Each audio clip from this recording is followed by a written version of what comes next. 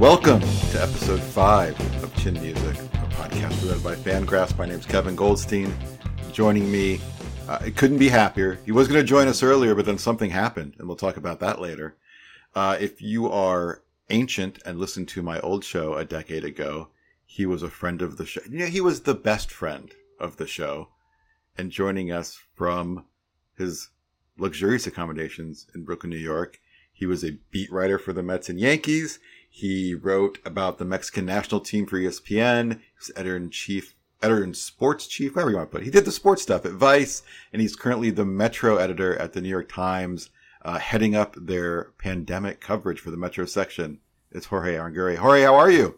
I'm doing really well, Kevin. And I have to say, I never thought I'd be co-hosting another podcast with you ever in my life. But the fact that we're here in So you're saying I owe you an apology. The fact that we're here in 2021 and, I can sit here and co-host a podcast with you and have a beverage, an adult beverage, is kind of just, I don't know. It's a highlight of 2021 so far, I have to say. And this is not like a knock on 2021. This would be a highlight if this was, a non-pandemic situation, but it's definitely a highlight in 2021.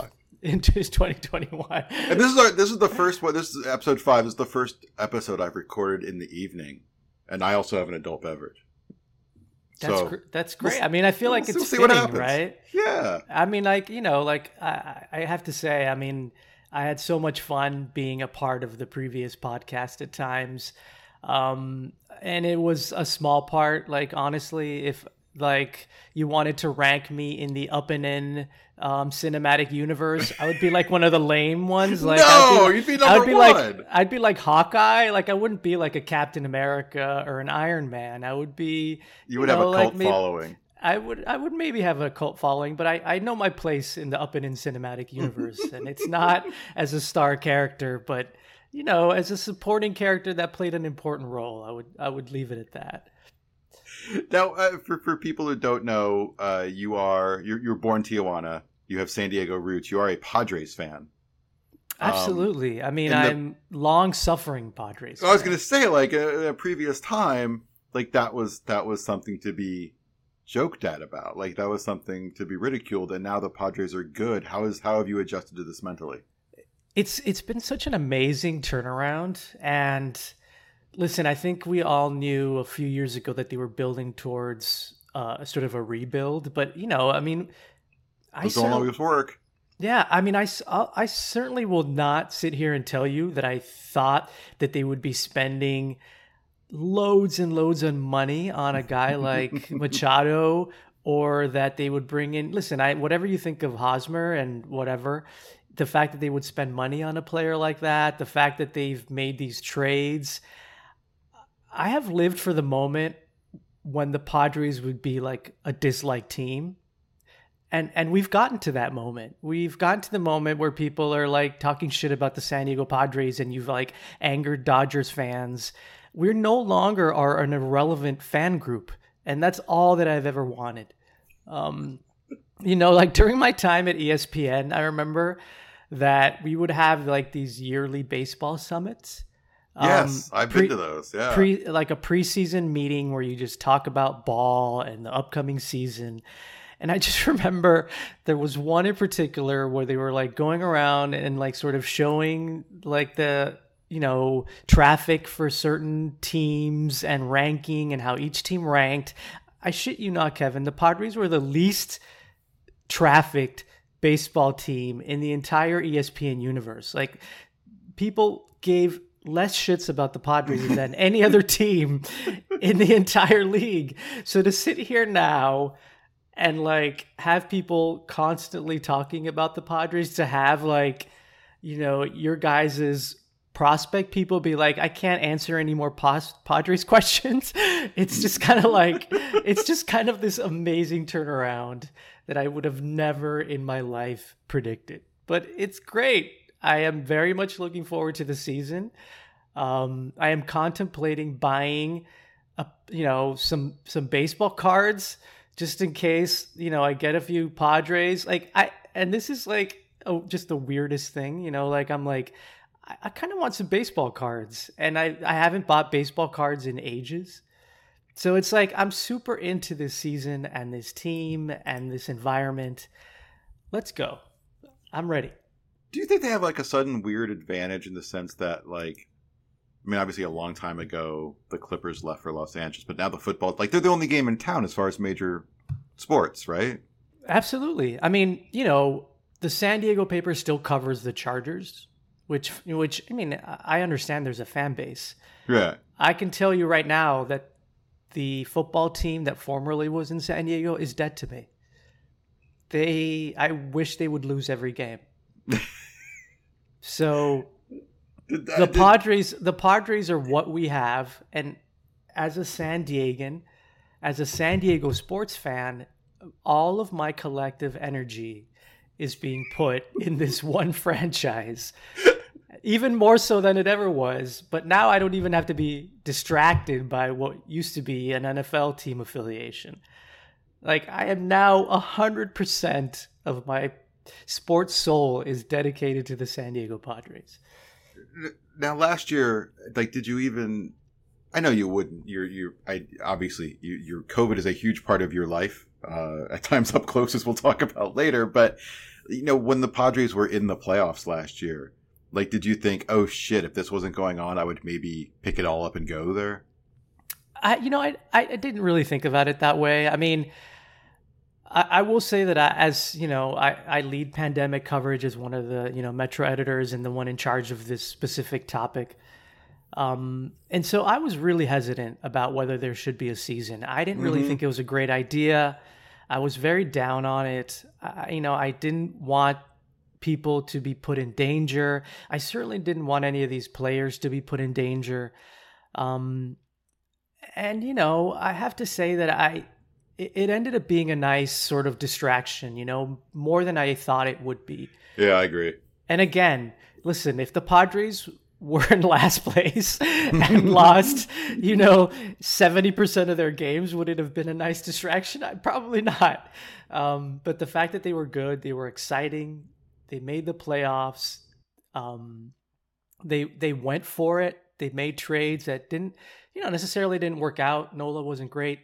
Once they got him, he had, you know, a broken toe. Obviously the injuries to the starting pitching staff was unfortunate.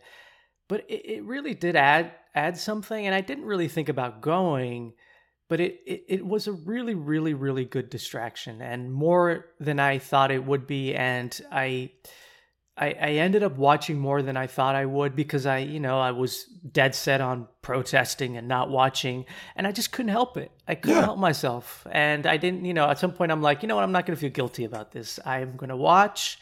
I'm going to enjoy. And, and hope that the playoffs sort of, resemble something like normalcy. Right. Having said that, the Dodgers winning, I think it's a fraud. That doesn't count. It's not I don't consider them a real world champion. Let's be honest. I can't say anything about the Dodgers in World Series without getting threats. So. But let's be, I put an asterisk on it. They don't get to be world champions. It's a 60-game season. Come on, it's not a real season. So, like, who's your guy on this team? You can't Fernando Tatis is the face of the franchise. One of the most exciting players in baseball.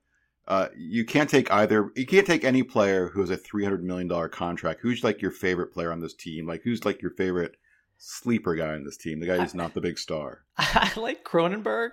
Cronenworth. I like Cronenberg's film. I'm sorry. Yeah, Cronenworth. I'm sorry. I always get that mixed up because I just really actually just call him Crony. I don't really use the full last name.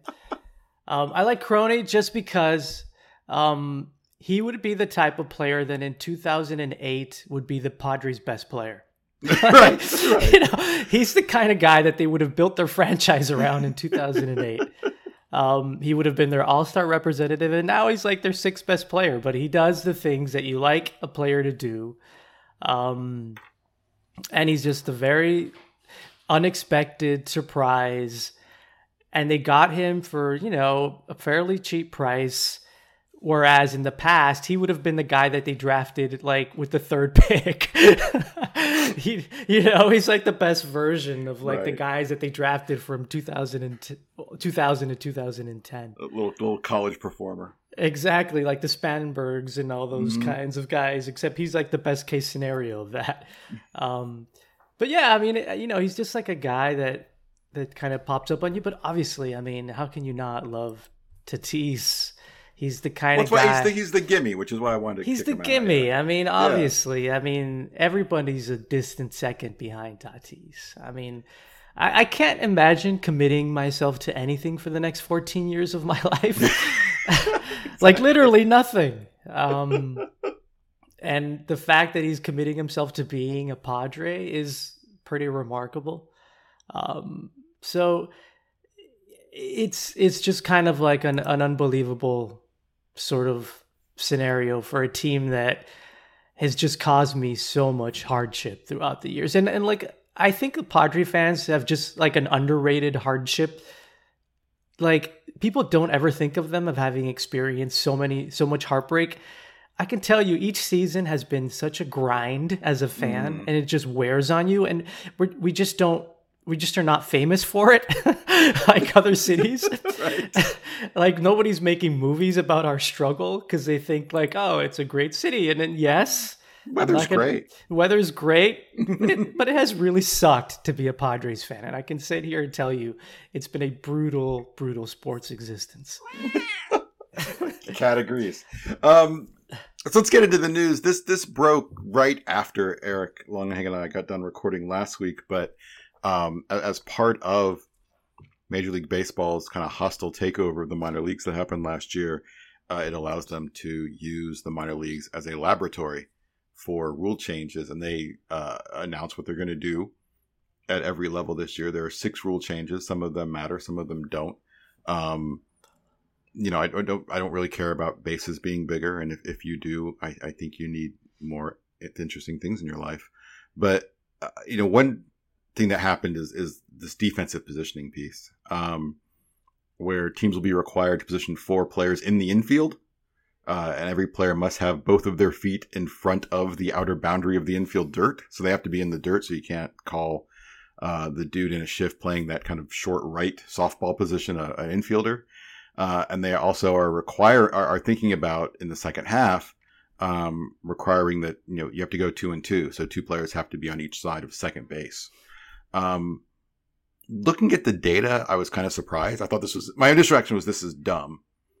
And basically you're going to have guys just selling out for power because they can. They don't need to worry about the shift anymore.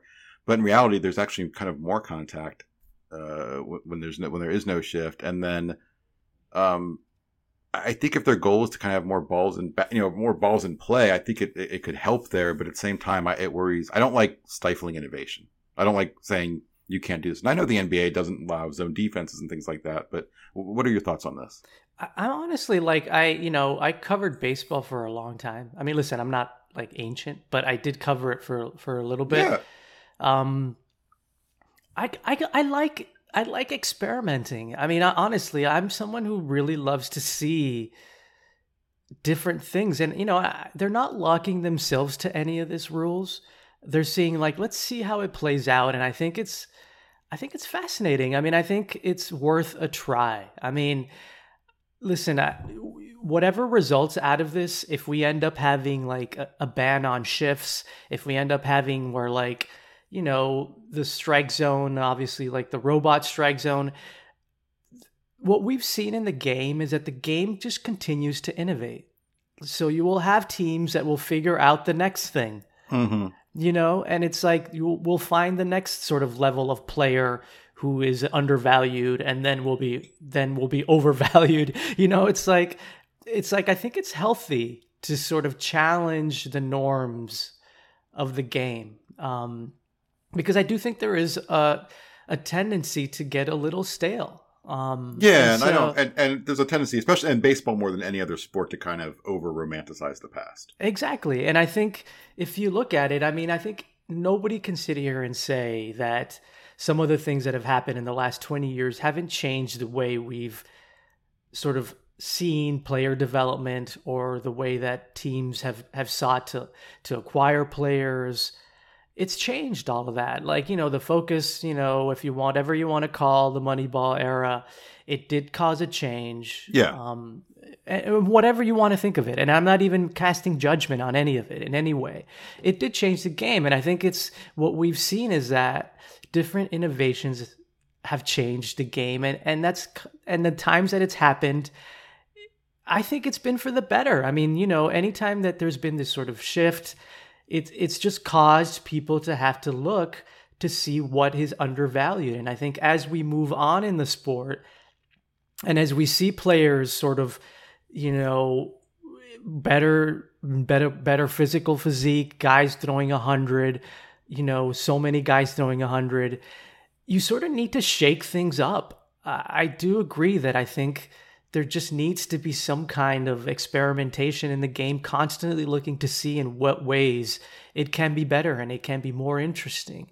I mean, do you think part of that is just how it's turned into such a power game on both sides, both offensively and pitching, that was just like the lack of action is something that they need to try to do these experiments need to try to address? I think so. I mean, I think we may flip back to a point where certain type of guys that got discarded in the 2000s are now becoming more valuable. And I don't think there's anything wrong with that. I think it's good. It's good to shake things up. I think, like you said, I think baseball is a sport that always gets caught up in its past too much. And I don't think you can sit here and say that the game is anywhere near the same, that the athletes are anywhere near the same that they were 20 years ago, 30 years ago. I mean, much less talking about 1920s. Right. So it's like, as the athletes evolve themselves, as the front offices evolve, you kind of need to challenge the norms. And again, these are experiments in the minors. These are not things that they're implementing right away. And I think to sort of shun these things without seeing how they play out, let's just see how they play out. When things like this come out, I think the initial reaction, and I'm as guilty as anyone, is like, oh, MLB is trying to do something. This must be wrong. And there's a good track record to lead to that way of thinking. I don't think any of this is that bad. I think this is all well thought out. I love the pickoff rule. And I had a friend in the game who always thought the pickoff rule should be in existence. But I always would ask him, well, what happens after 3 pickoff rules? You can't throw anymore? And he would just kind of shrug his shoulders. I'm like, that's ridiculous. And then you just run to second. But now that they've made that third throw kind of a balk or rather an outer balk thing, I think that helps. And we'll see more stolen bases, and stolen bases are all but gone from the game, and stolen bases are cool as hell. I agree. I mean, it just opens the world up to a different kind of baseball player. And I don't think there's anything wrong with that. I think this thought that it's going to change the game, that that is some kind of tragedy, I don't buy into that. It's okay. Change is okay. There's nothing wrong with the game sort of looking to find ways in which it can be different. You're trying to find, new fans, new people who want to play the game. You want to see if you can diversify the game as much as possible.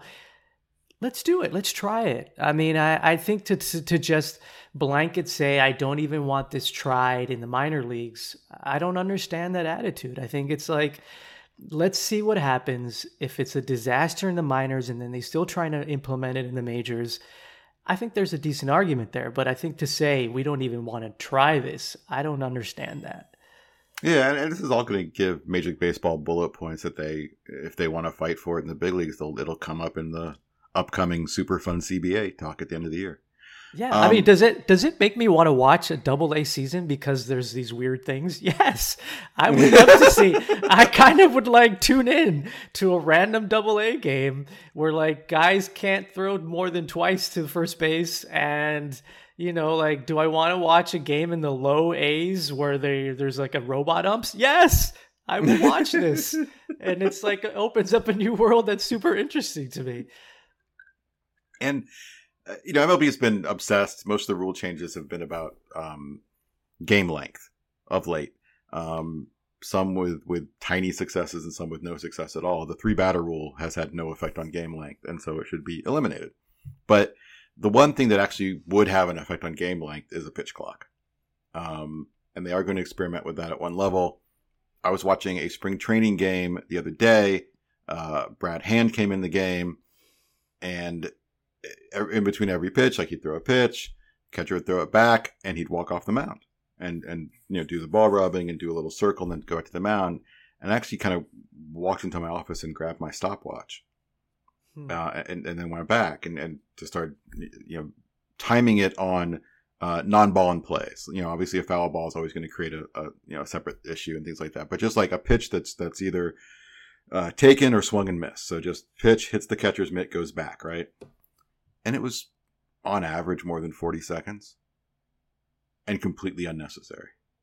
And, for all these things that they've done that have like cut 90 seconds off of game average or a minute off, I think you could get, and I'm totally pulling this number out of my ass, I think you get 10 plus minutes out of a game at this point by just making them throw the damn ball. Yeah. I mean, listen, I think the one thing that I would worry about is like, you have a pitcher, like especially like, in double A, like a minor league pitcher, you're like, you're trying to get a sequence with your catcher and you're like, oh my God, I have 3 seconds to throw a pitch. He throws a pitch and he blows out his arm because his mechanics are all out of whack. I think that's the one thing I would worry about. And so I think like that's my one caveat to some of these rules, like anything that makes the player kind of like have to rush to what they're doing and messes with sort of like their routine. And if it has a very small effect on game time, then that to me is, that is what I'm most skeptical about. But again, I mean, I don't know how often we're going to get in scenarios where, you have a pitcher completely junking their mechanics because they have 2 seconds to throw the ball. I mean, I think that's a rare occasion, but that is the one thing that gives me pause. The other news story that kind of caught my eye was just that it's March 18th, or that's when we're recording this, and opening day is in roughly 2 weeks. We have the same story we have every spring about extensions, and players all saying the same things that they do every spring about extensions, which is if I'm going to sign an extension, I'm going to do it before the season starts. Once the season starts, I'm focusing on baseball and kind of setting this somewhat arbitrary deadline. The two big names doing it in the last week were Francisco Lindor and Carlos Correa, who are both going to be, two premium shortstops on the market next year if they don't sign extensions. We'll talk about some of these kind of players with Russ Dorsey. We talk about the Cubs, just guys who are really good players coming off of disappointing 2020 campaigns, so that kind of complicates the extension talk. But like time is running out, and you are in New York.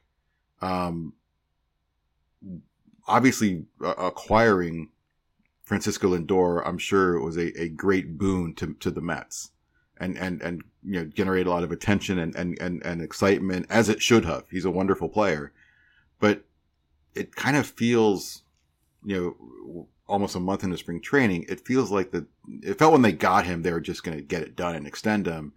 And right now it feels like chances are he's going to be a free agent. This is going to be a 1-year thing. Do you agree with that?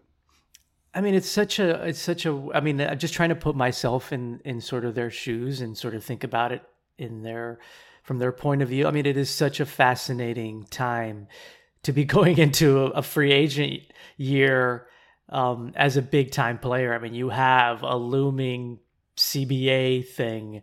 You have an economy that's sort of wrecked by a pandemic.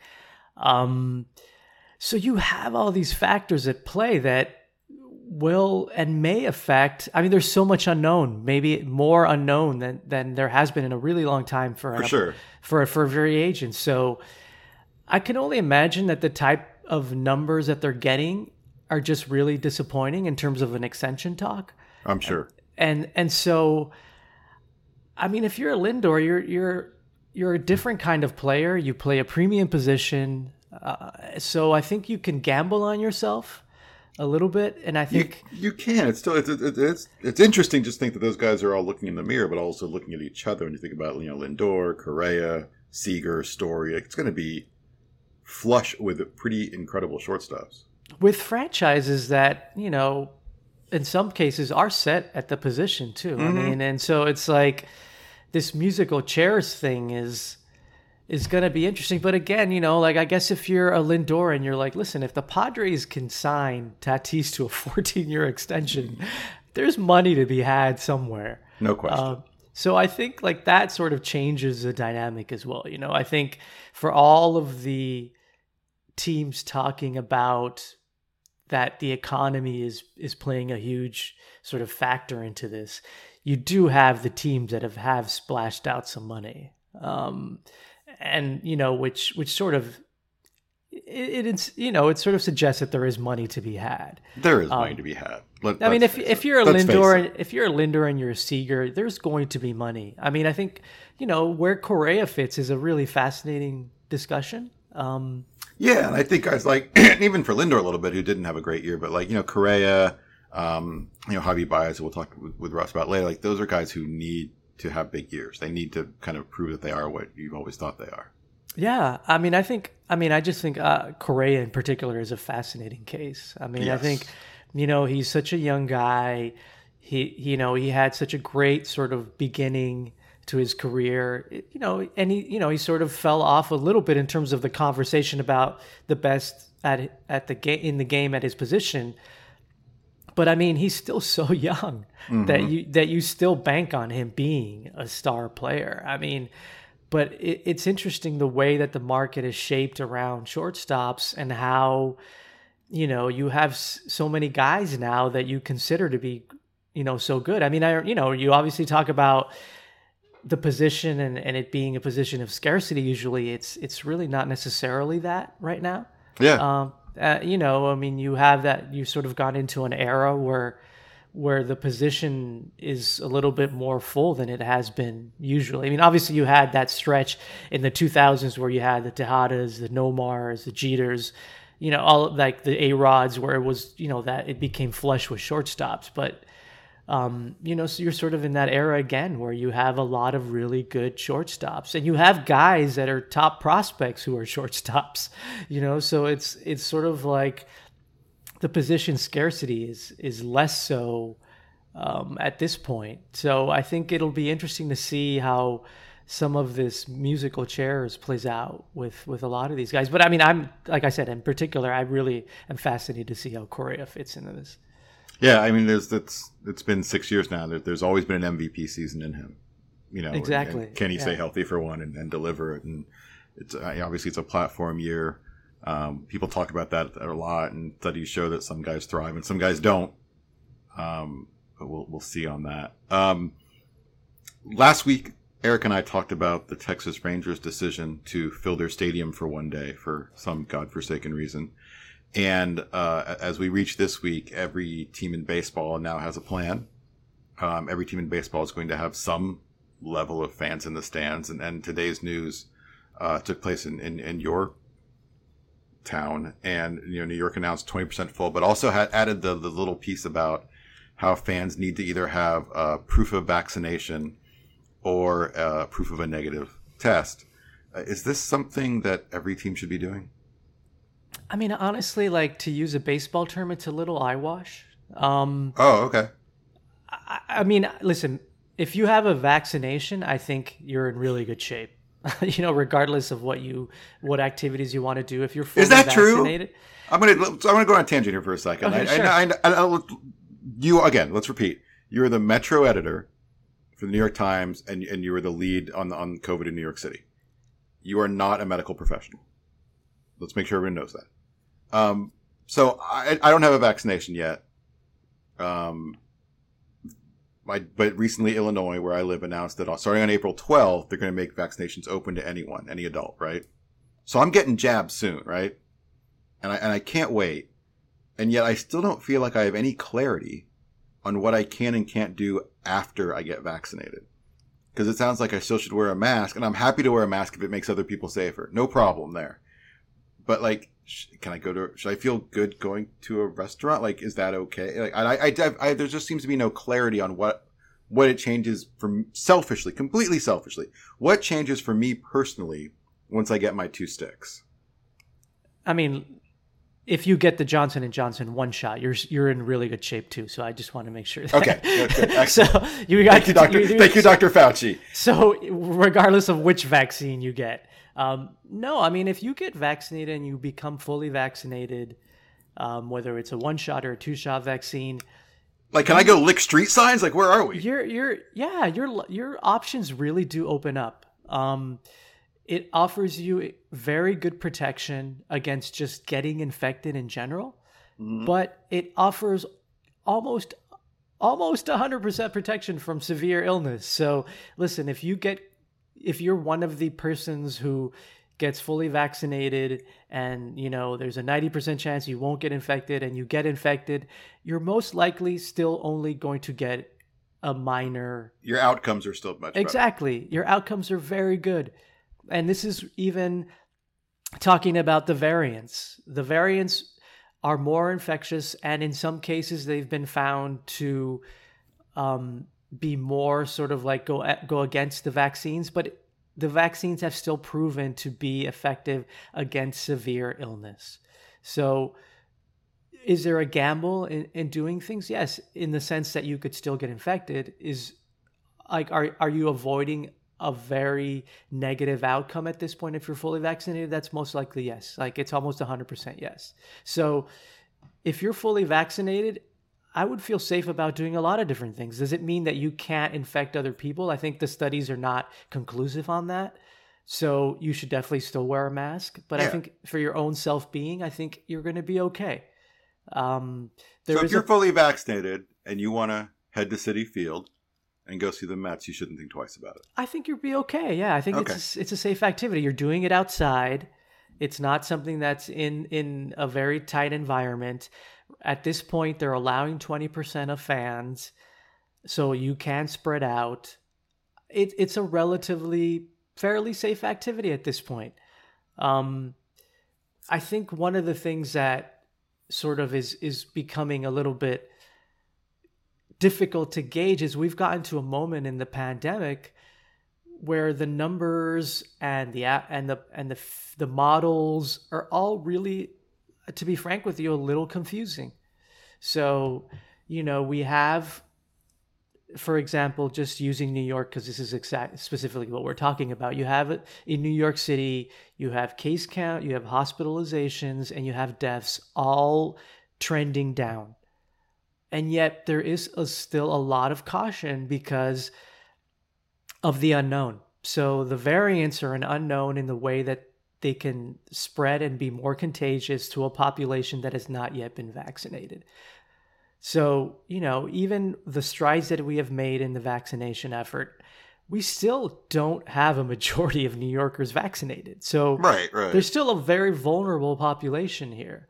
So I think that is what is giving a lot of the public health experts pause about anything that reopening brings, is that we have a lot of unknown right now. And as we found out with this pandemic, the unknown is everything. I mean, it's dictated so much of what has happened, because as much as we have tried to predict, it sort of has really been something that's been really difficult to predict. And so we've sort of reached this point where it is confusing. Like you said, I mean, you don't know, like you yourself said, you don't know whether being fully vaccinated allows you to do more things. I think if you've sort of seen some of the CDC guidelines, they're saying like, hey, if you and your friends have gotten vaccinated, it's okay to have some indoor gatherings. Mm-hmm. And I think it's fair for people to begin to think in those terms, that we have made advancements, that the vaccinations are working. I don't think it's a good environment to create where you're basically telling everyone you can get vaccinated, but everything's still the same. because I think people have an exhaustion, and I think you're dealing with human beings, and I don't think human beings sort of want to constantly hear the negative. You talked about when we just kind of riffed on the Padres there to start. You talked about kind of how you were not necessarily comfortable with them even playing at all last year. Do you have any discomfort at the general plan for fans in baseball, which starts in 2 weeks? I mean, I certainly don't think it's a good idea to pack a stadium full of fans. I mean, I don't. No, I understand that, but I mean, does like the 20% make sense? Like, does that make you? Are you comfortable with that, or do you go even that's just kind of being greedy, or like where's the line for you? I think it's okay, to be honest. This is great. That's what I want to know. I think it's okay. I mean, listen. If you're bringing in, thousands of people, even if it's not capacity, is there somewhat of a risk? Yes. And I think, when we start to look at how life will move on in a post-pandemic environment, will there be some risk involved in anything that we do? I think it's realistic to think that there will be. I don't think we're looking at a future where you're going to be having no risk ever whatsoever. So it's a matter. You think COVID's with us forever on some level? On some level, yeah. I mean, listen, at some point it's going to become like the flu. It's like there'll be enough things. You'll be enough people who have gotten vaccinated and enough people who have gotten it. But it will continue to mutate. It'll continue to sort of be a threat. But it doesn't mean that it's going to be the same threat that it was in April 2020. It doesn't mean I'm not going to leave my fucking house for a year. Yes, it means I think it's fair, and I think it's safe, and I think it's healthy for people to begin to think of a normal life again. And I think when you talk about a 20% gathering at a stadium that's outside, that is limited risk. It's less risk than if you're like crowding inside a bar pre-vaccine. That is certainly a more dangerous activity. But I think we've all found out that being outside mitigates the danger. There were fans at the World Series last year, and you didn't hear about them being like super spreader event. Like, yeah. Exactly. As long as you are responsible in the way that you do it, as long as you try to minimize the moments in which people are crowded together and actually, hopefully, not even have those types of moments, I think there is an okay to gradually bringing back fans. So I'm asking her a selfish question. I get my 2 shots, or my 1. I haven't been in a bar for over a year. I love bars. I think bars are one of mankind's greatest inventions. I think sitting with a friend or a loved one at a bar and having drinks and talking is one of the best things anyone can do with their time. Am I cool to go in a bar? In a closed bar? Kevin, I think you're going to be in okay shape if you're fully vaccinated I'm yourself. Excited. No, I'm excited.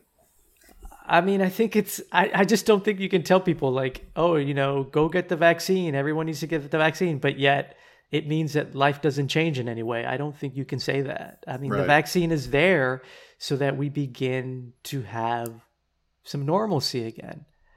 Am I telling you that you will not get COVID? No. Because it's not 100%, but you are almost certainly not going to get a severe outcome if you are fully vaccinated at this point. And that is what the studies have shown. Believe me, I ache to be in a bar again. Oh my God, it kills me. To sit, like, the other day I was walking in my neighborhood, and there were people in a bar. Like, the weather was nice. Yeah. There were people sitting at tables, within their own pod. It's like pods at the bar. And I walked by and I'm like, holy shit. Like it's going to be possible to be in a bar again. And it's like, I can't tell you how happy it made me to think in those terms again. Because I very much miss bars. Yes. Beyond anything else. Exactly. I agree. And it's not like, listen, like the thought of sitting with a friend at a bar is just the most amazing so thought to wonderful. me. Yes, wonderful. And I'm not like even one of those people that like, oh my God, I'm going to turn over a new leaf. Like, I'm not even going to be the type of person that's going to go to a bar now and like will want to talk to every stranger at the bar. It's like, no, don't talk to me. Like, but I'm happy that you're here near me, but just don't talk to me. But I just want to have that environment again. And I think it's okay to start to think in those terms. We're not there yet where life is back to normal, but we are like months away. I mean, I think it is realistic to think, listen, vaccine supply is going to significantly ramp up by the beginning of April. We're going to see a lot of the vaccine beginning in April. So like you're not going to have issues getting an appointment like in a month and a half. Mm-hmm. There's going to be a lot of the vaccine. I think we're going to be in an environment by May or June where you're going to have to start convincing people to get it, the ones who have not gotten it. Right. Like you're like basically telling people you need to be a team player and get the vaccine. Yeah, that's going to be tough. And we're not that far from that yet. So it's okay to start to think and that life is going to be okay and that there will be some normalcy again. We've all been through a year of this, and I think it's okay to start in your mind to visualize what it's going to be like in a post-COVID environment. So everybody visualize a positive future while you listen to a song from Anna Fox-Rachinski. We'll be back with Russ Dorsey, the Cubs beat writer of the Chicago Sun-Times, and then we'll do some listener email, talk about Jorge's life, and other things. So stick around.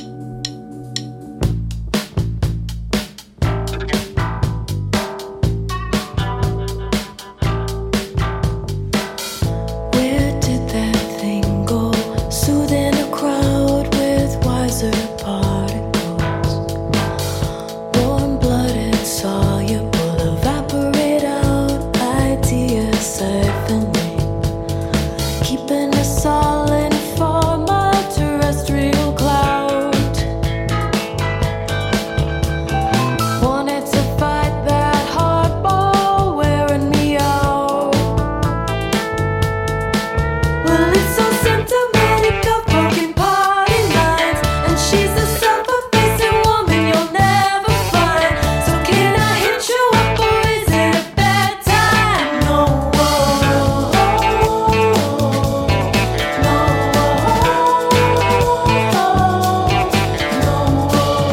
oh no, it can't be so.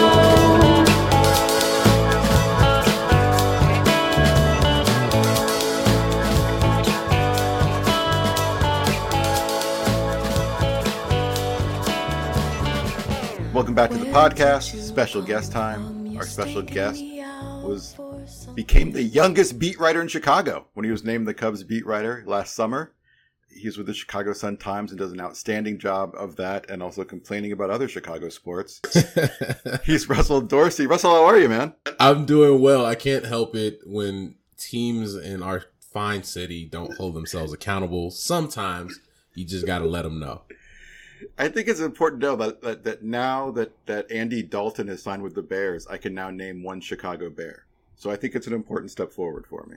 Yeah, if I was a Chicago Bear currently, I'd be on the phone with my agent. Like, yeah, let's start looking at some other places. So this is your first spring training as a beat writer, and obviously it's a weird one. What is the vibe been as a reporter at trying to do the beat job in Mesa when you have kind of all the limits that are there because of the pandemic? Well, I guess the last 12 months have been pretty crazy for all of us, but especially us on the beat, because we have a unique job to do, and it's one where access is very vital to us doing the job well. And so to have to do that over Zooms, without Clubhouse access and without being able to see some of the people that you see and talk with on a regular basis, it makes the job difficult. Obviously, we, like a lot of areas of life, we managed, right? I wouldn't say that it was, oh, we did so amazing at our job. We managed. But getting back to some type of normal for us covering spring training. I've been here since the beginning, and being able to meet Anthony Rizzo in person. Like, I talked to him the other day and I'm like, hey, I'm Russ. I've been asking you questions for a year and you know me already, but it's nice to meet you in person. And it's fun. And those guys like enjoyed that, and they enjoy being able to do one-on-ones again. And they enjoy being able to see those of us who are here on the ground in person. It's, you know, the ones of those of us who ask them questions regularly anyway, but it's nice to even just have that interaction, because I feel like behind a laptop, behind a camera, it's just not the same. Like, I think that's the one thing that people don't necessarily understand about our job, is that human interaction is so important to, you know, the back and forth of the reporter player, reporter manager, reporter front office person relationship. And every team has can make their own rules here. So the Cubs are allowing one-on-ones. Yeah, so we probably have the best access in baseball from what I hear. Like, there are a lot of teams that were just like, hey, yeah, it's on Zoom and that's that. But, you know, the Cubs have been great working with us, working with the beat, and trying to figure out what's a safe, but also gives the people who, you know, whose publications decided to pay the money to come down here and cover the team on site, give us some advantages to being here. And I think they've done a really great job of that. Being able to have, you know, one-on-one socially distanced, but where I'm right in front of Anthony Rizzo and we can talk and we can have a conversation. And it's been awesome. So I really appreciate them for working through that with us late in the off season and early here in camp. So that's been really nice to be able to get back to that. What are the rules for these one-on-ones? Do you have to be like outside? Is it like a distance you guys got to keep? Yeah. So it's not like they're in the clubhouse. Like, we're out on, the way the Cubs complex in Mesa is set up. There's this patio area, so we can sit outside on they're like picnic tables. Yeah, I know what you're talking about. We sit on one side and player sits on the other, and we have like these group, like, quote unquote scrums, where it's just me and Sada Sharma and Gordon Whitmire and Tony Andracki from Marquee, and we just have our normal conversation with a player, and it's great, and it gives us an opportunity to do that. And then we have our allotted time with a player for our one-on-one. So that's what we've been doing this spring, and it's been really successful. And, you know, the players have enjoyed that interaction with us again, and we've enjoyed that from our perspective, where we can, you know, separate a little bit. Because I think one of the things last year is you had to get really creative in how you did things, because everybody was getting the same access. So it's all right, how am I going to be different today than Sahadov and Gordon and Patrick Mooney and Jesse Rogers and Jordan Bastian and all these guys. And so now being able to get back into one-on-ones, we can kind of go back to doing our own thing and, you know, separating a little bit. Russell, this is Jorge. I'm Hey, curious. Jorge. I'm curious how, like, you know, we talk about how the last year, how this pandemic environment has changed, will change moving forward the way that we all work. I mean, do you think that some of this environment has like long-term implications in terms of how you guys do your job? I mean, do you think some of this stuff is going to just creep into the everyday? Like, do you think guys will be more apt to want to do like a Zoom kind of call? Like, you know, if you're home on an off day, like they'll be more open to it now. Do you think there will be long-term changes to this? Me personally, I don't. And I think one of the reasons for that is the BBWA is a really strong thing, and being able to have a direct communication with the league and with teams. There was a promise made last year, like, hey, this is not permanent. This is only so that, you know, we can keep people safe. But I think with the conversations that the BBWA has with, you know, the league, getting back to normal is something that everybody wants, you know, not only the league, but us. And for me personally, I know from talking to players, they don't want to continue to do Zooms. Like, they don't enjoy that part of this. Like, everybody knows it's to keep us safe and it's what we had to do, but they enjoy being able to have conversations with us, you know, in person, and they enjoy being able to have those relationships with us, even though sometimes, you know, they don't always enjoy what we write or whatever. But I think a big part of this job is that relationship aspect. So I think in some areas of life and society, it's like, oh, this is a way more efficient way to do things. And hey, we can have a meeting outside and we don't necessarily have to, do we need an office anymore if people are able to do things at home? I think in some areas of life that those conversations will be had. But I think as far as beat reporting, especially in baseball, I do think being able to go back to in-person interaction is something that's going to return relatively quickly here. How weird do you think it's going to be having been part of some of those scrums, like being part of one of those group sessions when it gets back to normal, where you're sticking your arm out with your tape recorder? Yeah, I'm picturing the Boris scrum in the winter meetings every year with like 200 people around. I mean, having been part of some of those really, really tight within 30 reporters kind of sessions, I mean, do you think it's going to be weird? I'm going to tell you guys this right now. Like, I didn't enjoy scrums when there wasn't a pandemic. So I know that I'm not going to necessarily enjoy them when we get back. I think everybody doesn't understand the idea of personal space. That's something I've learned over the years. So if you see players now, like they'll put their chair in front of them as they're talking to give them like a buffer between, the reporters and, the TV guys with the cameras and all that. You get hit in the head with a camera enough times, you're going to be tired of that. And so somebody who has, like, I'm not looking forward to returning to those types of scrums here in the future. I mean, I'm just imagining a scenario like you're in one of those and someone coughs. And everybody turns their head and like, you should probably everyone's go. going to stop recording. Whoever's at your interview is just going to stop talking. It's just going to be so awkward those first few moments. Absolutely. So it's been, let's talk about the team for a second. It's been a bit of a rough offseason for the Cubs. A lot of big names are gone. No one wants to use the word rebuild, but they're at least kind of retooling. How are the Cubs handling this? Like, what is their message after this offseason going into 2021? Well, I think it was a weird offseason for the Cubs because after the trade of Yu Darvish, after the non-tender of Kyle Schwarber and Albert Almora Jr., the feeling was, all right, this is the end. Theo Epstein had just, resigned as team president. Jed Hoyer took over, and we had been hearing, this phrase "year of transition" all offseason. And there was a mandate from ownership to cut salary that was reported by several outlets in the city, nationally, mine included. And that was true. Like the team had to cut payroll, and from a baseball standpoint, you can kind of understand why. Like they were in the top 3 of payroll each of the last 5 seasons, and the results did not resemble a team that should be spending that much money. They had gotten bounced by the Marlins last season, and they missed the playoffs the year before after paying the tax, the competitive balance tax. I don't know why I can't find words today.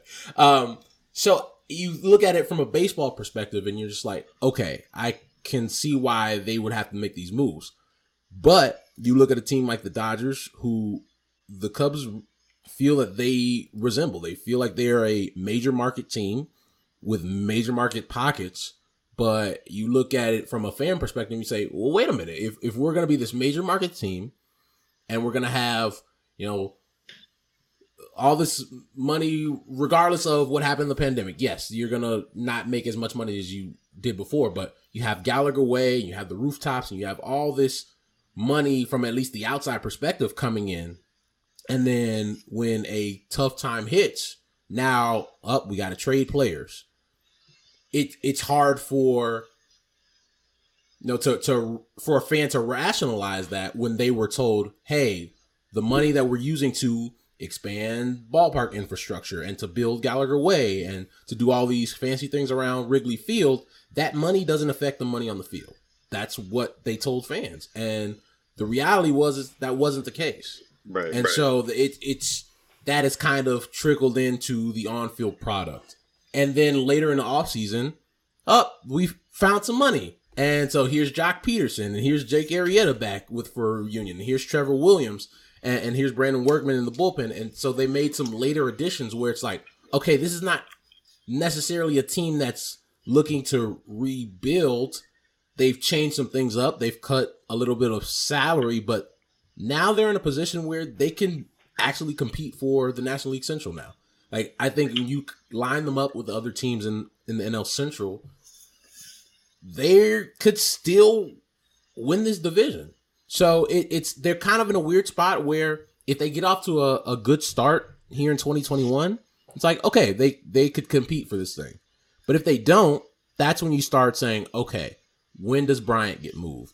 Do they move a guy like Craig Kimbrell, who's on the last year of his deal? And they have all these different guys who are in walk years. They, I think it's about 15 players on their roster right now are in the last year of their deal. So it's going to be an interesting season for a lot of reasons.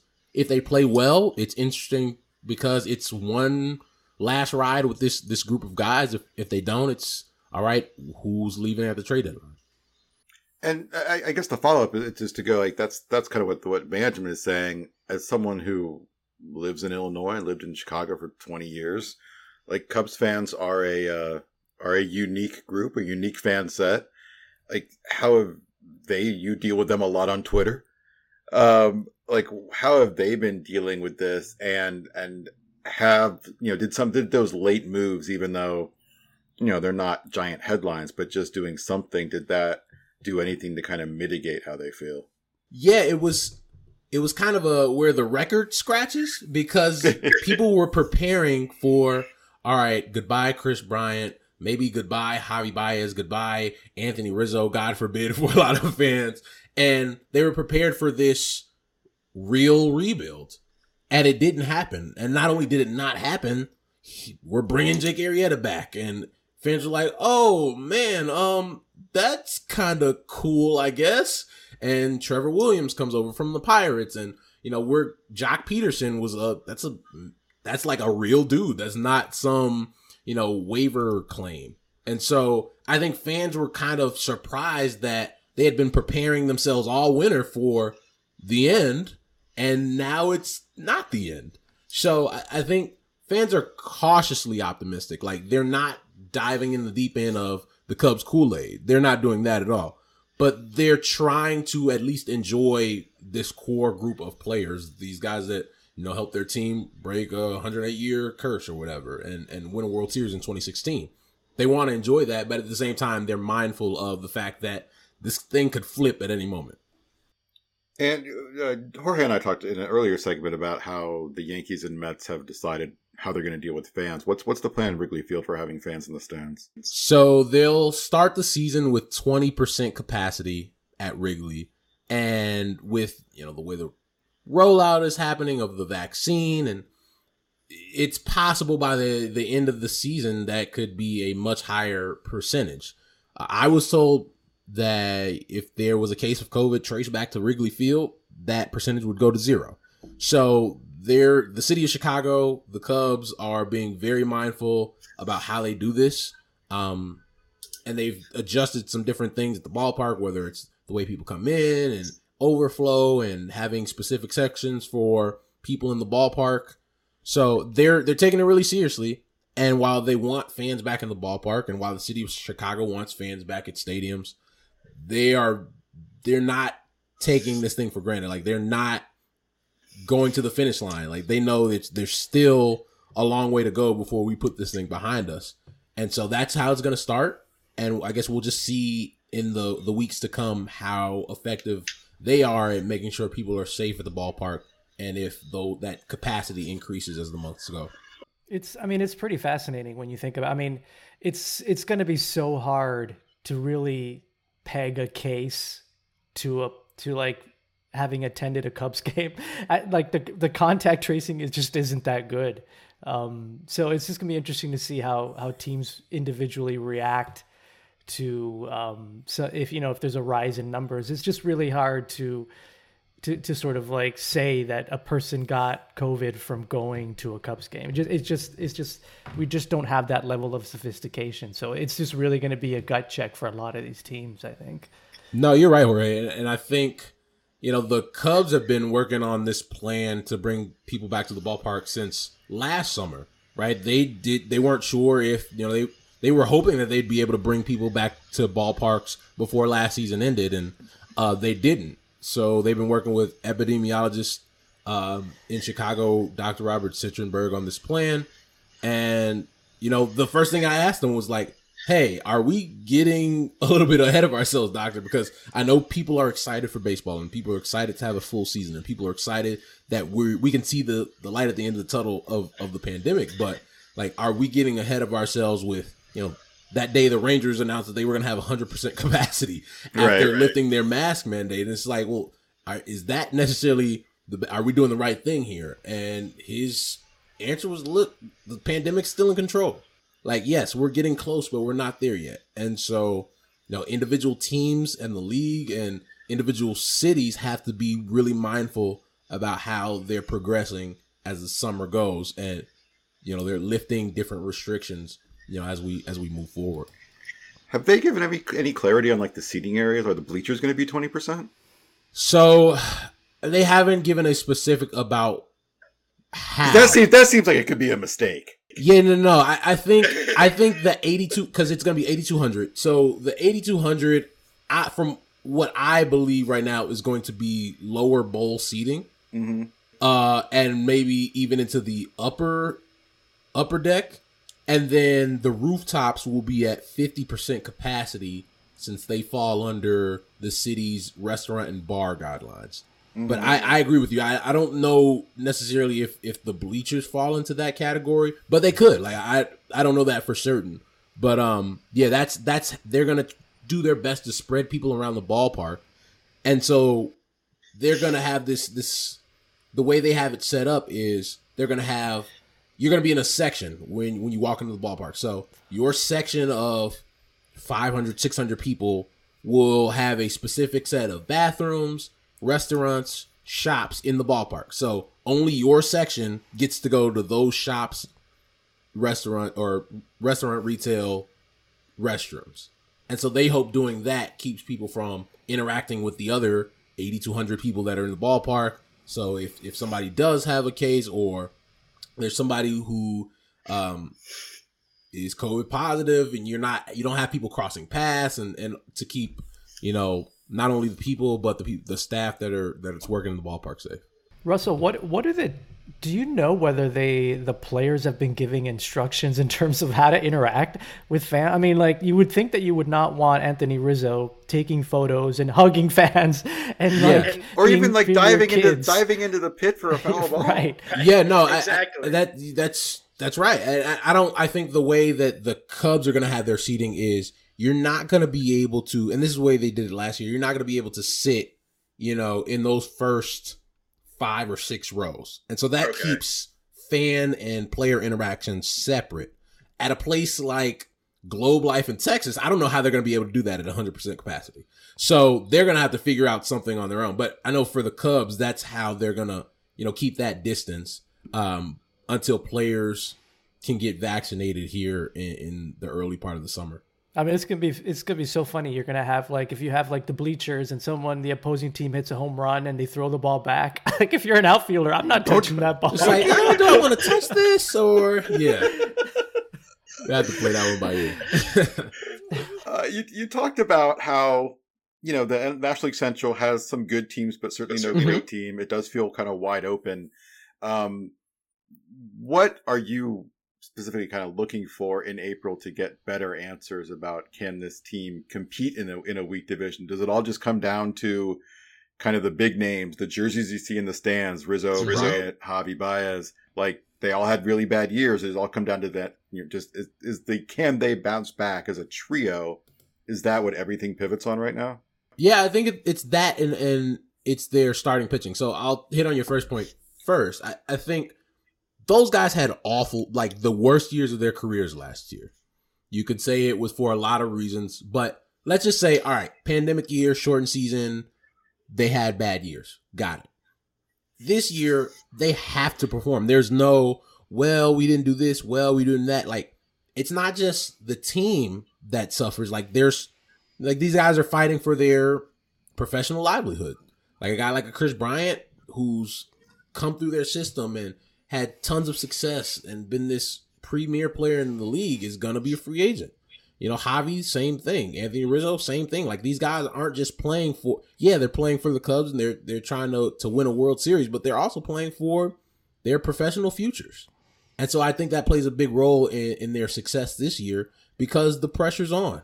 And regardless of if they want to talk about it or not, or if they think about it or not, like, that pressure's there. And so I think that's a big part of it. Like, those guys have to perform for the Cubs to be good. And I think if they do, that says a lot about where the Cubs will be this season. And I think the other part of that, of what their road to success is going to be, is their starting pitching, because we all know Kyle Hendricks is great, but you have a lot of guys in that rotation behind him that have question marks.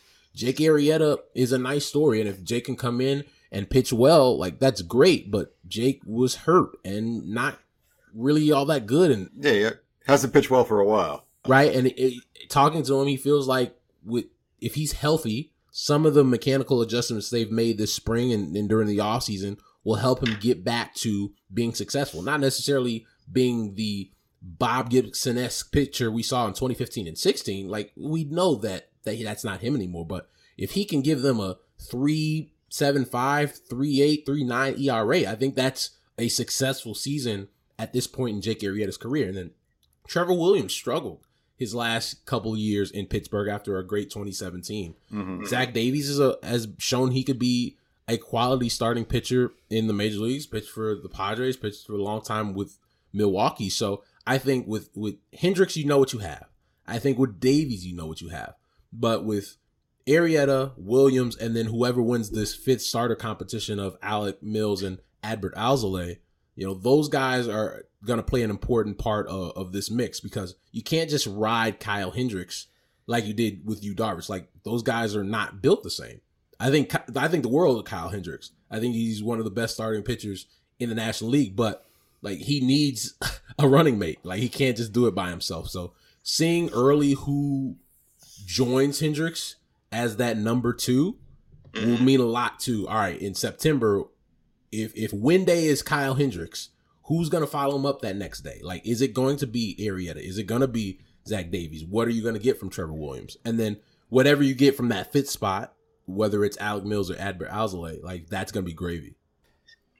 Russell, what are your thoughts on Baez? I mean, obviously, having a sub 600 OPS last year is not a good thing, and I think baseball is better when Javi Baez is doing well and he's an exciting player. I mean, he's a little bit sort of and you wouldn't have thought that, but he's a little bit kind of a mystery going into this season. What do you expect out of him? I think one of the big questions for us in the media, fans, how do you quantify Javi's struggle, right? Because with a guy who is such an energy guy, feeds off the crowd, he's everybody's favorite player, not having fans in the stands really affected him. And for a guy who loves to hear people chant his name, like, I don't know how many guys that can be a reason for it, but I do feel like he might be the exception to the rule. And I do think that affected his play. I also think, I think the video had something to do with it. But if you look at his numbers throughout his career, like, this is a guy who doesn't necessarily have monster first halves and has some really amazing second halves.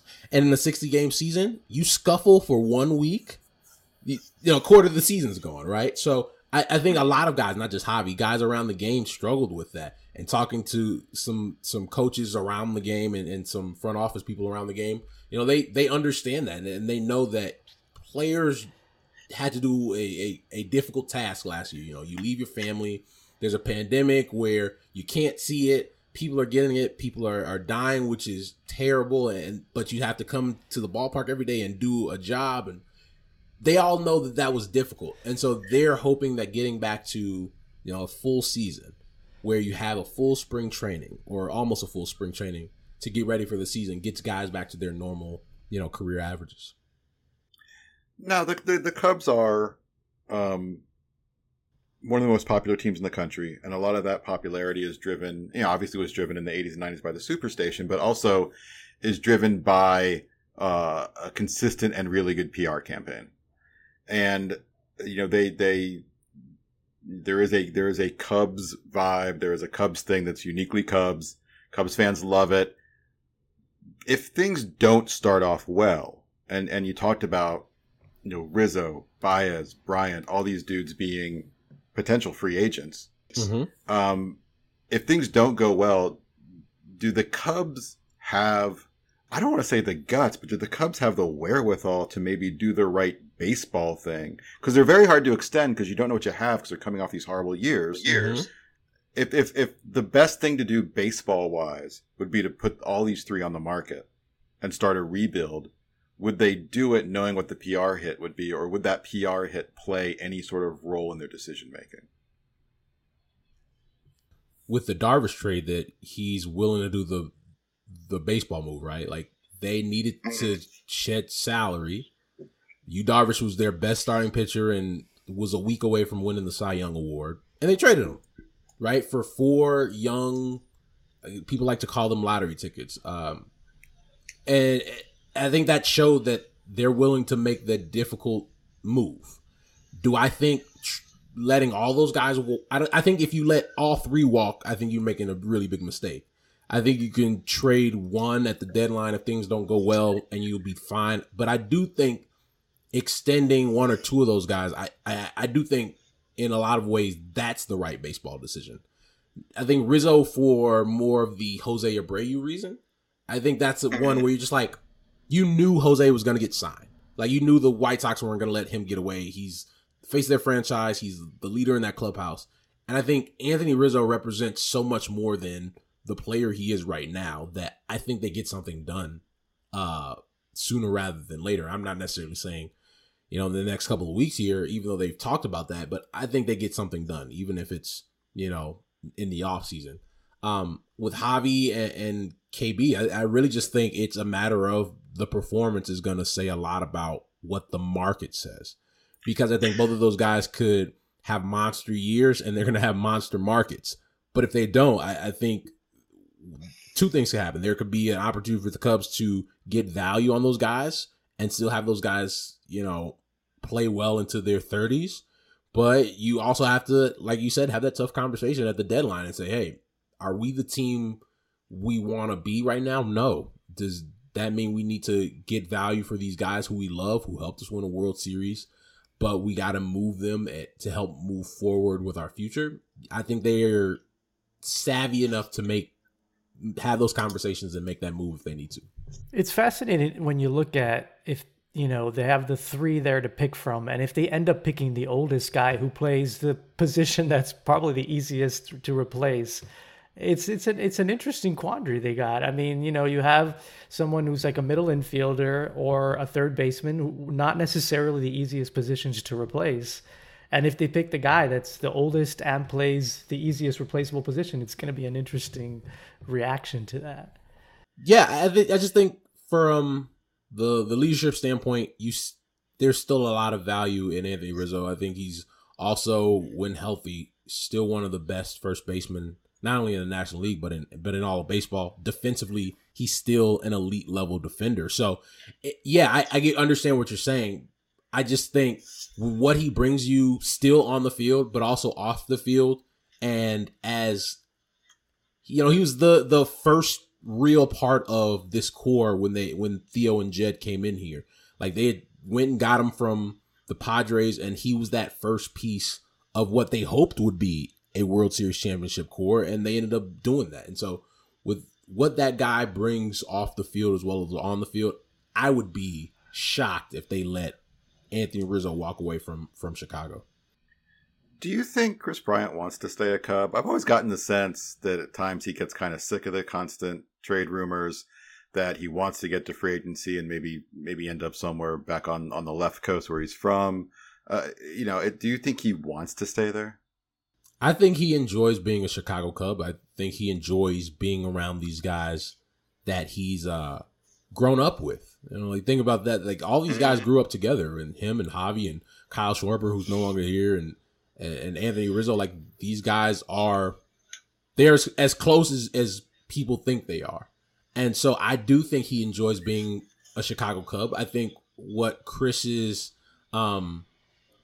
I don't even want to say issue, but I think something that's bothered Chris over the years has been just the noise, right? You have a successful, like, that first 3 years of Chris's career were probably as successful as anybody in the history of the game. Like, he went from being minor league or Golden Spikes award winner his last year in college, first round draft pick. His first full year in the minors, he wins the minor league player of the year. His first year in big league ball, he wins rookie of the year. His second year, he wins a World Series and MVP. And his third year in the league was arguably better than his MVP year. So, like, he had crazy amount of success early. And then some injuries hit. He got hit in the face in Colorado. That really affected him. And I tell people all the time, like, look how long it took Giancarlo Stanton to really bounce back after he got hit in the face by Mike Fiers. And, last year he played with a lot of injuries. He played with, a small fracture in his wrist and some ligament damage in his hand. So there's been a lot that's happened to Chris Bryant. And to have the trade rumors on top of that and the soft label, all of those different things, I can understand just from a human being standpoint how that would bother somebody. But I never thought it got to a point where he's like, I just hate being a Cub. I don't think that's it. Right. He probably just hates the noise that comes with being a professional baseball player. And I guess that's understandable. Like, you have this much success and be like, well, what else do people want from me? Russell, we've taken tons of your time. We appreciate you being so generous with your time. We have 2 last questions. First one would be, if you were in Las Vegas and it was your job to set odds, what would you set the over-under on Cubs wins for the 2021 season here on March 18th, 2021? I would set it at 81.5, and I would take the over. And finally, your compatriot over there, Sahadev Sharma, beat writer for The Athletic, longtime friend of the show. This is simply an open forum for you to talk shit about him right now. No, man, I'm not gonna do my guy Sahadev like that, man. I'm not gonna bash him on the pod. Sahadev is good people. We come from similar background at baseball perspective, so I'm not gonna do my guy like that. Y'all almost got me though. How much? By the way, how much do you miss that camaraderie with the other writers? I mean, in this environment, you can't really have. I mean, that's got to be a bummer, right? I mean, some of my best friends I met, covering the game, and it must be something that's kind of missed right now. No, you're right. And I think that's something I've enjoyed about this spring. I think getting to that off season is so weird, especially with no winter meetings. Where it's like, it felt like the first day of school when everybody got here. Because I was here by myself for that first week and a half, and then Gordon Windmeyer shows up, and then, oh, that's Patrick Mooney and Jordan Bastion's here, and you get the band back together, so to speak, and it's a lot of fun when you have a lot of people to just bouncing ideas off of, and then you add Megan Montemurro into that mix. And Megan's dope, and somebody who's from the city, and just have another bright baseball mind to talk about baseball with, life with. It's really cool, and I think we have I really enjoy our beat. I think a lot of times people don't, or fans don't necessarily understand how lucky they are to have some of the beats they do, and I think the city of Chicago, especially on the Cubs beat, is really lucky with the mix of diversity and also just knowledgeable people that we have on the Cubs beat right now. Absolutely. Well, Russell, we thank you for coming on. Are you staying there the whole time? You doing the whole route? Yeah, I'm going to be here for the next 2 weeks until the season starts. We need a list of the beat writers who show up on day one and stay there until the season starts. It's a short list. There's like a dedication prize or something there. Yeah, I think it's just hopefully the biggest prize is they don't have COVID. Yeah, listen. If that's the prize, I'm signing up for that one. So, Russ, thanks for coming on. If you want to follow Russell Dorsey on Twitter, he is at Russ_Dorsey1. He tweets about the Cubs and complains about Chicago sports. He's entertaining. Russell, thanks for coming on, man. Kevin and Jorge, thank you guys. I appreciate it.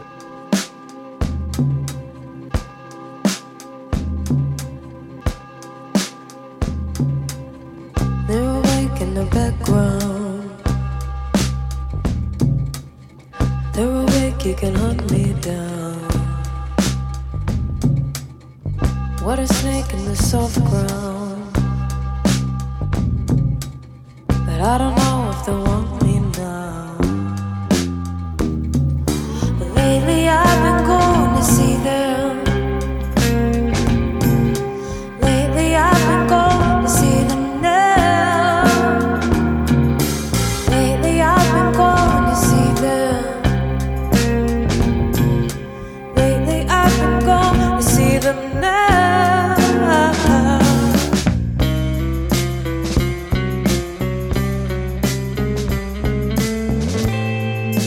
Welcome back to the podcast. Thanks to Russ Dorsey talking to us about Cub stuff. He was great. Yeah, he was awesome. I mean, I feel like I had a honestly like I'm still super interested in like these interview dynamics in a COVID world. Right. You know, so like talking to him about what it's like to cover. Honestly can't imagine covering a team in this environment. Like so much about like coming up with story ideas is just, you know, what you sort of chit chat with someone on the team with, and it's just kind of like that's absolutely gone. So And some teams, like Russell said, like they have it good. Like some teams are no one-on-one still. yeah, it's crazy to me that covering a team is so hard. Listen, covering a team is so hard in the Twitter era where every nugget becomes a thing. Covering a team in the Twitter era and the COVID era, I can't even imagine the difficulty in trying to be original with something. So I appreciated hearing his insights on that.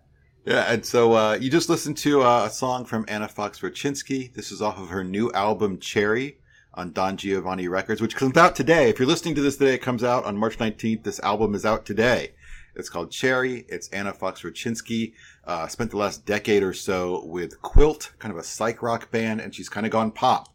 Bit of a, my wife and I discussed this, bit of a Fiona Apple sound, bit of a maybe a modern Joni Mitchell sound. Incredibly pleasant for what has been an incredibly pleasant show, even though most of the lyrics are about a breakup she just went through. This album did get delayed a little bit because of the COVID stuff, but it did come out today before the pandemic hit. She was going to play South by Southwest and had just begun playing live around New York City. Anna Fox Raczynski, the album's called Cherry. It's on Don Giovanni Records, who we always thank for giving us music to play. You should check it out. Ready for listener mail? Absolutely. Before I get to listener mail. I've been waiting 10 years to answer more listener mail. Kevin, I haven't answered listener mail in a decade, so let's do this. So before we start, if you want to send us an email, send us an email. It's at chinmusic@fangrass.com. And let me tell you, and this was the case before with the earlier show, we never got enough listener mail, and I think people are always a little hesitant to send us an email. Ask us anything. We're here for you.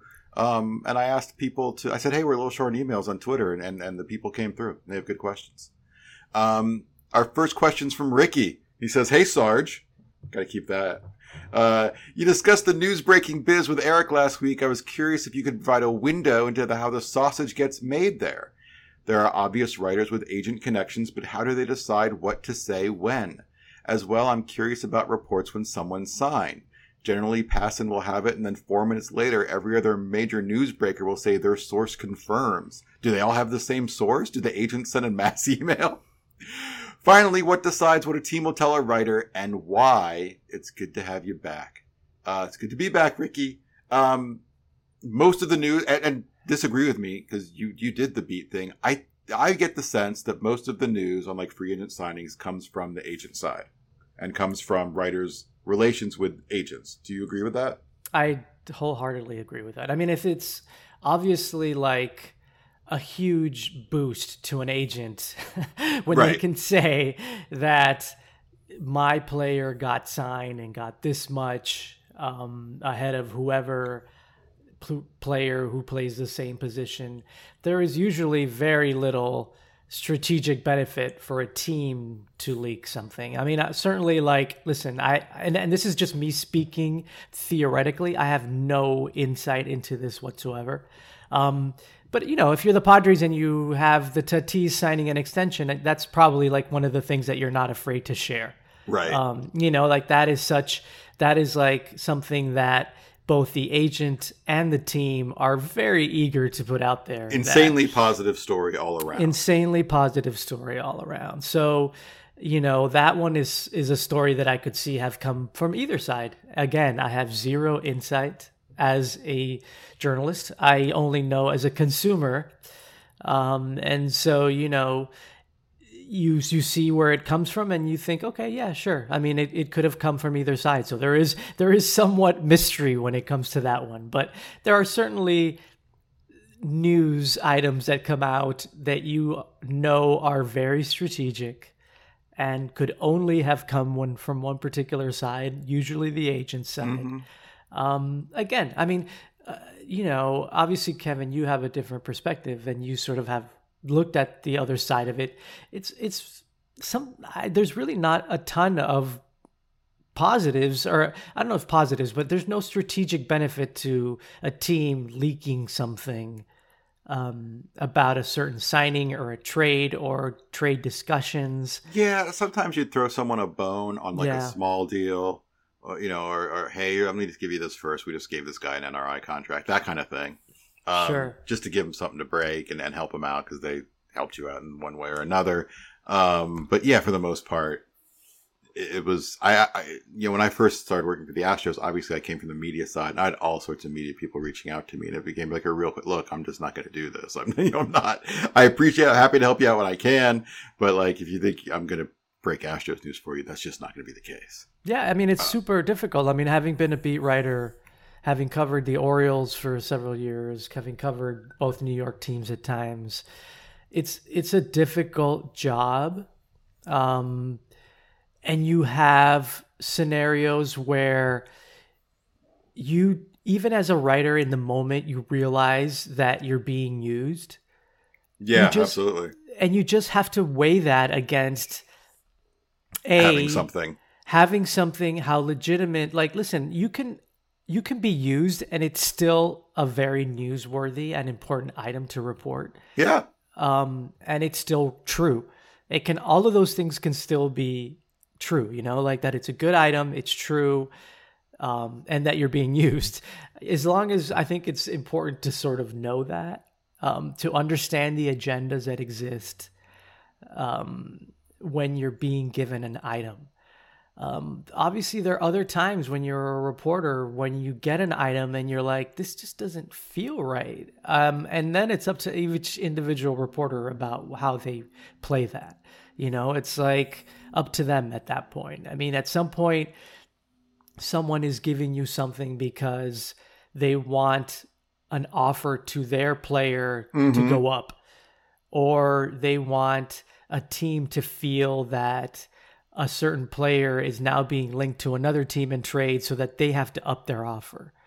So you really, I mean, it really is a difficult sort of this game that they play. And I think teams have gotten much better at playing the game. Yeah.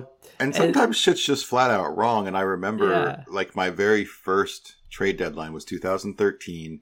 The Astros were awful and didn't have much to trade away. Kind of the big prize was Bud Norris. And we did our work that all teams do well before the trade deadline. You reach out to every team and just say, hey, what are you looking for? What are you looking for? Here's what we're looking for. And when we called the Braves, like in May, we said, hey, obviously we got Bud Norris. And they said, I don't think that we'd be a real player in that one. Right. Just, which is a perfectly fine thing to say. And we're like, oh, okay. Let us know if something changes. And then, I mean, this is my first trade deadline. I'm still kind of navigating where I am. I'm still kind of shocked to be in the room as well. And, I think I was like, it was like July 29th or the 30th, all of a sudden trade rumors like Braves closing in on Bud Norris deal. And I was like, oh shit, I know nothing about this. And I went to the office. I said, did we close with the Braves and Bud Norris? And so it's like, we haven't even talked to him about it. We haven't talked to him since May. Nothing's changed. Like, I don't know where this came from. And so sometimes shit gets out there that's just flat out not true too. Yeah, I mean, obviously, listen, if you want to step back and think about it, like, was it possible that some scout or executive at another team wanted to put that out there? So that the team that wanted Bud Norris then felt like, oh, wow, now I got to really up my deal. I have no idea what writer put it out there, but I guarantee you he didn't make it up. You know, he didn't just Yeah. come out of thin air. I do want to talk about the second question here because I think it's actually very interesting. He said, Passon will have it, and then 4 minutes later, every other major newsbreaker will say their source confirmed. There was a while back before Passon was with ESPN, and Passon and Rosenthal are kind of the kings of the newsbreakers right now. Obviously, plenty of other people break news, but those are your two primaries, I think. But there was a time, and I think you remember this well, where if someone not with ESPN broke a story like this, ESPN would then break it 4 minutes later saying sources confirm like they had it.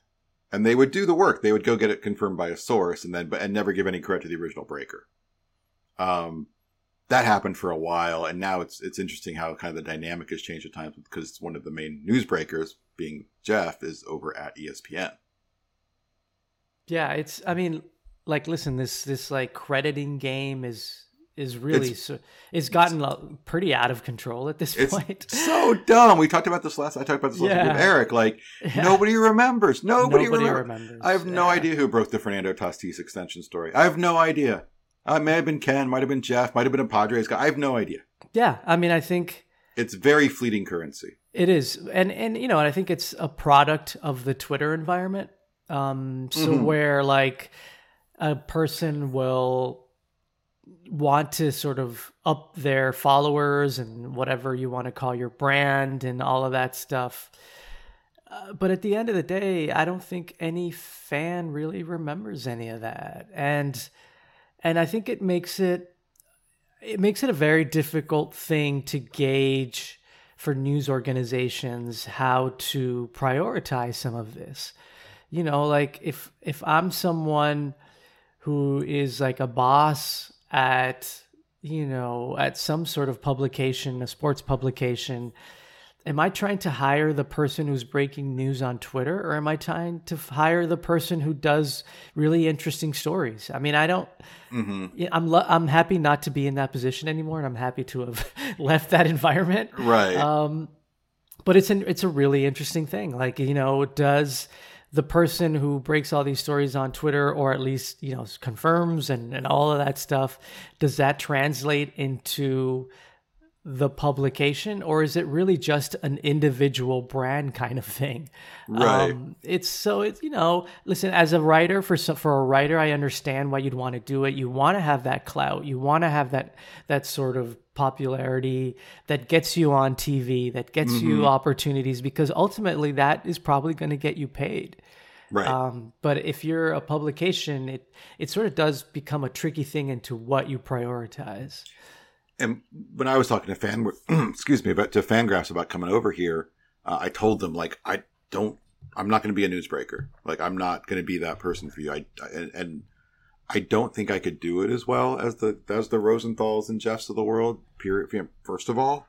But I also don't want that to be part of my lifestyle. I don't want to be, constantly texting and schmoozing with people. I'd rather give you really good analysis of what just happened as opposed to telling you what just happened.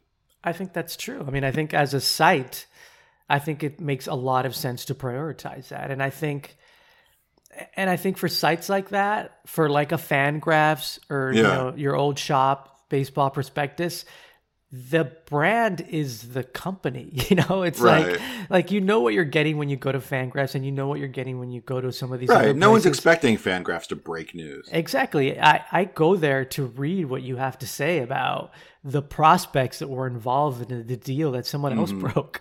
That's really what I care about. And actually, this is actually an interesting question for you that I had regarding this topic. I mean, how do you sort of gauge how you report what you hear about a prospect, and sort of what sort of the factors around, like, listen, there is of benefit for a team to downplay another person's prospect so that maybe that other teams don't look at that prospect? Oh, for sure. Yeah. How do you weigh that when you sort of rank prospects and sort of talk to people about prospects? Because it's super tricky. Tough. Yeah. I always do like talking to, if I'm working on a team's prospects, I do want to talk with people from that team, people in the player development world, if you will, and maybe scouting directors and things like that, because you'll get good information about things like injuries, them working on new things, new pitches, or maybe, transitioning to a new position or things like that.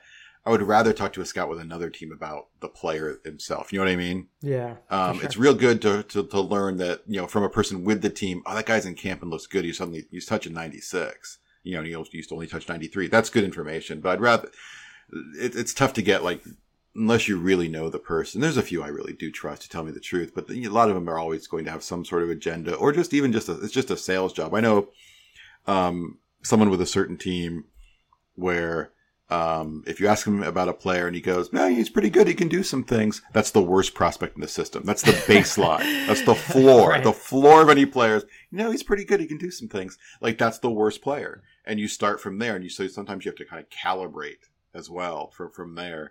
But you do need to talk to people who don't have an emotional and or business interest in the player. Yeah, I mean, I think for someone like Eric, who does the prospect rankings, but also does the draft stuff, and obviously you're going to be a part of that, that becomes super tricky because then, like, listen, what someone in the top 10 says about a player who's going to be maybe who's maybe a top 5-6 player, but if there's enough bad press about that player, maybe it drops to 10. Like that is super tricky then. Like, how do you sort of talk to a team about what they actually think about a player? Oh yeah, I remember, like, in media go around number 1, doing draft coverage and talking to a scouting director, and he talked about this guy and he really didn't like him and pointed a lot of holes in him. And I wrote stuff like, scouts like this part of him, but here's some problems scouts have with him. And then that team took the player. That's amazing. And I remember, I called him and I was like, "Hey, I'm writing about your draft. You took the guy you shit on." He's like, "Yeah, I did that, didn't I?" I was like, "Yeah, you did." And I'm not mad at you. I get it. I know what you were doing. And then he gave me a more honest appraisal of him. Yeah, that's fascinating. I mean, obviously, I think every reporter needs to just sort of grasp the fact that everyone who you're getting information from has an agenda. Yeah. And what does that actually just mean in the bigger picture? And then that should tell you how you need to play these stories. Our next email comes from Scooter. That's right. Scooter. Scooter says, he hasn't had a monster season in Major League Baseball yet, but Shohei Ohtani is still one of the most interesting players in the league. If you were still with a team and your team had Ohtani, how would you want your team to use him? Hitter only, pitcher only, two-way player. If you were going to use him as a hitter and a pitcher, would you deploy him the same way the Angels plan on using him this year, or would you advocate for a different usage pattern? I think Shohei Ohtani could be a really, really good Major League pitcher. I think Shohei Ohtani could be a really, really good Major League hitter. I think it's going to be incredibly difficult for him to be both at the same time. I would go one way or the other, and based on just kind of the health factor, I would just have him hit. That said, if you were going to do the two-way player thing, I do like what the Angels are doing in terms of kind of the once a week thing. I think that's a good way to do it, or a good way to try it out. But I just, the work you have to put in to be a good hitter or a good pitcher is a full-time job, and I just don't think you should give a player 2 full-time jobs. I mean, I would love to see this guy make it as both. I mean, it would be amazing. It would be fantastic. Amazing. I mean, but the mental grind that it takes to try to be a hitter and a pitcher, I can't even imagine. I mean, if you're talking about someone, I mean, we talk about players as like carrying hitting slumps into the field. Mm-hmm. I mean, you got a guy who you could have him go over, 15 at bats, and he's got to start. Will he carry that to the mound? It's like, I never thought of that. That's amazing. Because we talk about it, a guy, his fielding is affected by his hitting. Like, right. Now we're talking about his pitching. So I think it's an interesting experiment, and I don't know that there has been a more fascinating one in terms of, we're talking about like someone at this level at both. Like, we have guys who are okay, like you have the McKay in Tampa. I mean, you have guys who have the ability to do one thing or another, but not necessarily at this level on both. So I think as he gets older, I think it'll be really difficult for him to be able to do both. I think right now he's still young enough where maybe you can experiment with it. But I can't see him becoming a 28, 29, 30-year-old player and being able to do both. The grind physically is just not possible.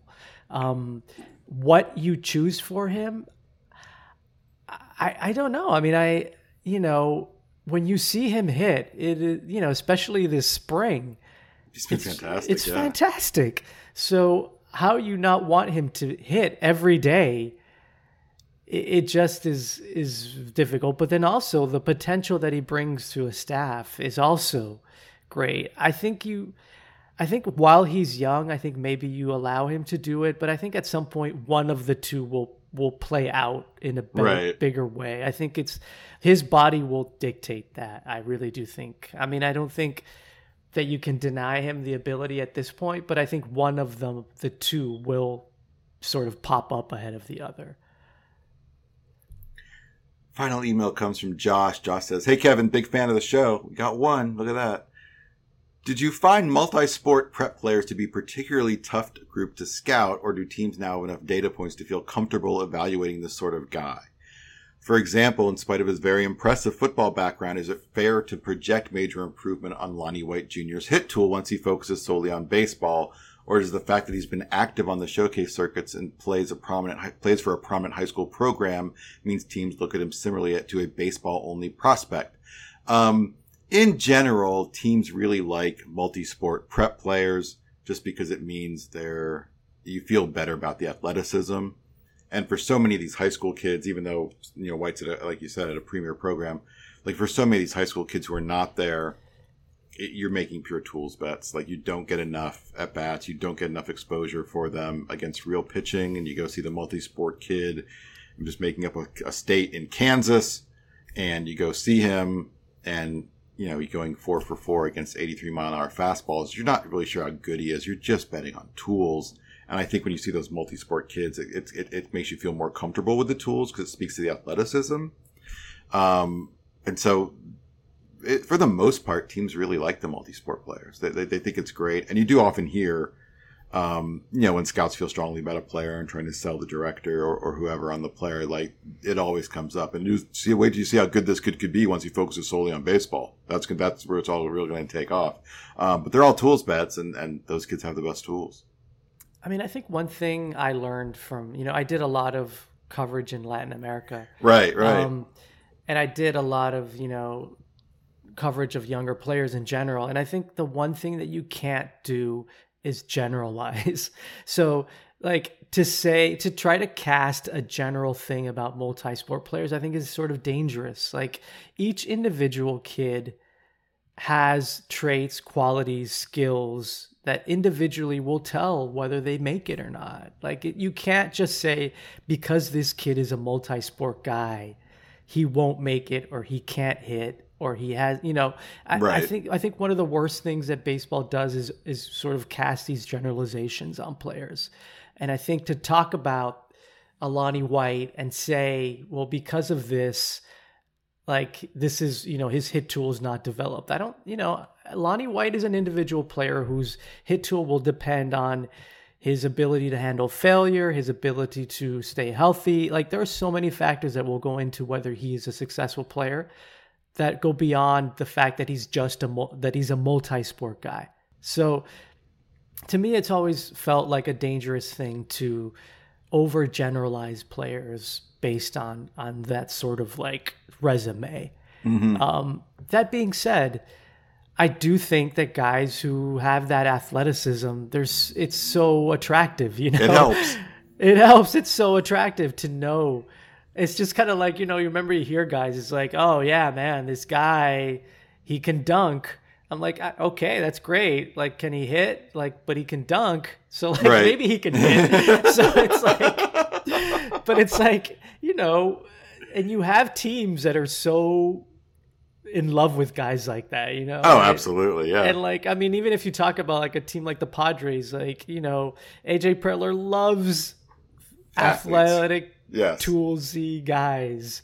It's just about finding the other factors in their makeup, in their backgrounds that will tell you whether that will translate into a successful major league player. I mean, I don't think that there's a typecast that you can say that will or won't. You know, it's up to finding out about the individual and sort of what they can handle or can't handle. And as you know, Kevin, as you know, failure is so much part of this game that, you know, sometimes you have multi-sport guys that are not used to failing at anything that they do. And when they do, it crushes them. Yeah. And I think one of the super interesting things that you mentioned last week when you were talking with Eric was, you know, yes, I do listen to the podcasts. Yeah, one of the few. But, you know, when you talked about a guy who has to learn to fail before they really want to try something new until you can change their swings. And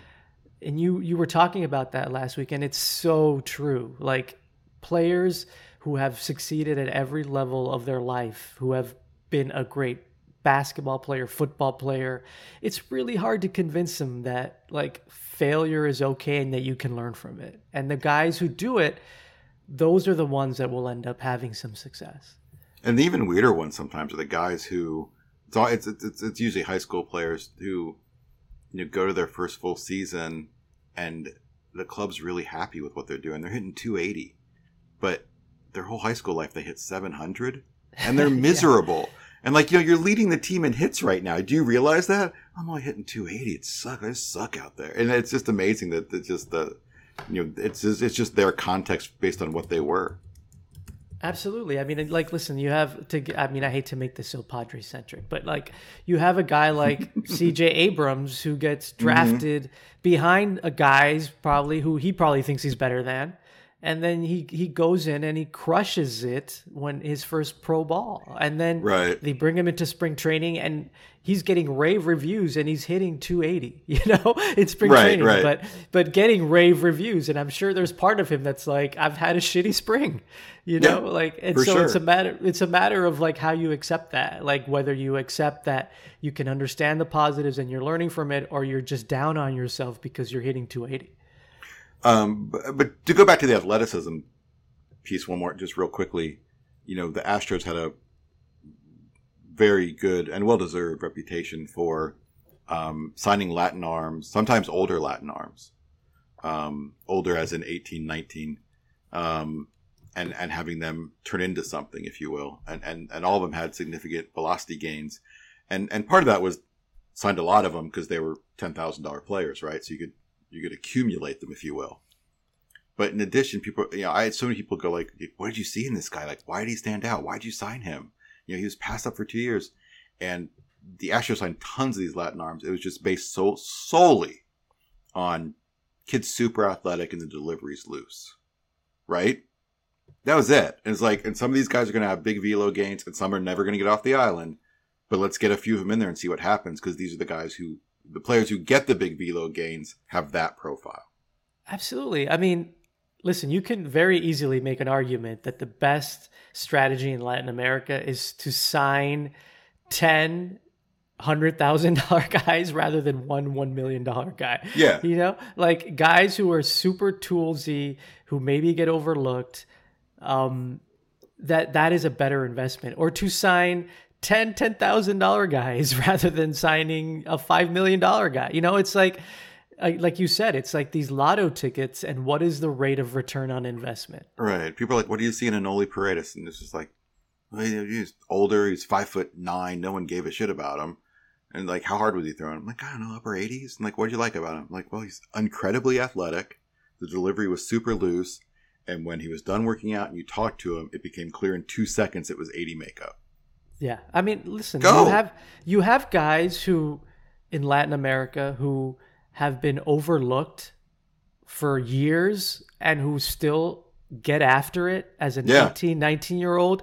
Like the sort of determination to make it, that says something about a kid. Absolutely. To basically have people when you're 16 and 15 tell you like you'll never make it, and to continue to go after it and to train hard and to get yourself to at a level when you're 18 to throw in the 90s, to sort of have put yourself in the position to be signed, that says something about a kid, and I think that is undervalued at times. So that's it for the listener email. Again, if you want to email us, please do so. chinmusic@fangraphs.com. It's time for a Jorge update. Jorge, you were going to co-host episode 3 of the podcast, and everything seemed to be going well. And then all of a sudden, I said, "Hey, are you free on Thursday?" And you said, "In theory, yes. I have to make sure I don't have COVID first." And then you got COVID. I did. I That's got right, COVID. ladies and gentlemen. The New York Times Metro editor focused on COVID got COVID. I got COVID, and it was something that was surprising to me. I mean, simply because I've been super careful. Mm-hmm. But again, I think it does goes to show that this is still an unpredictable virus. You know, like you don't, my girlfriend got it first and then I got it. We've both been wearing double masks for months. So it does speak to the fact that no matter what you do, there is some risk. Right. So in the earlier segment, when we talked about like, is going to a game outside at 20%, is that a low risk sort of environment? Yeah, it's lower risk. It's not zero risk. You can still get it. It can still hit you. Thankfully, we were not sort of the type of cases that ended up hospitalized. It was sort of like a moderate infection, which But is you were still not. I mean, you were still knocked out for. Let's use podcast time. You're still knocked out for a couple episodes. Like you're I can't go. Yeah, I mean, I think all the things that you hear about it are true. I mean, I want to make sure that I don't underplay what it means to have COVID. You did treat it yourself at home though, right? You never had to go to a hospital or anything. I thankfully it never got to that point. But you felt like shit. It knocks you out. I mean, it does. I mean, you have the disorientation, you have the fogginess, I think the one thing that I sort of was not expecting is sort of the mental grind of having COVID, which is like and this is like I experienced this in a way that I've never experienced any other illness, where I would have few symptoms, I would feel a little bit better, thinking that you're so over the hump, and then the next day you would have new symptoms that were different. So it's like for an 8 or 9 day stretch, you're basically going through 5-6 different symptoms, and it comes at you one after another. And it does really sort of knock you, and it does test you mentally, because you just don't know when it's actually going to be over, because like you felt it was going to be over 5 days ago and then something new came. And it's scary. I mean, it's scary because it's scary because having very much been a part of the coverage for the New York Times, I know all the horror stories. I know that this thing can turn on a dime, that one day you're feeling okay and 2 days later you're not, and it could be really serious. So I think the mental aspect of it is a real thing, and it's scary, and I urge everyone to take it seriously. Again, I think it's okay to think about a life post COVID, but it's also it's also sort of responsible to understand that we're not there yet. That every sort of activity you take has some risk to it, and you do have to weigh it.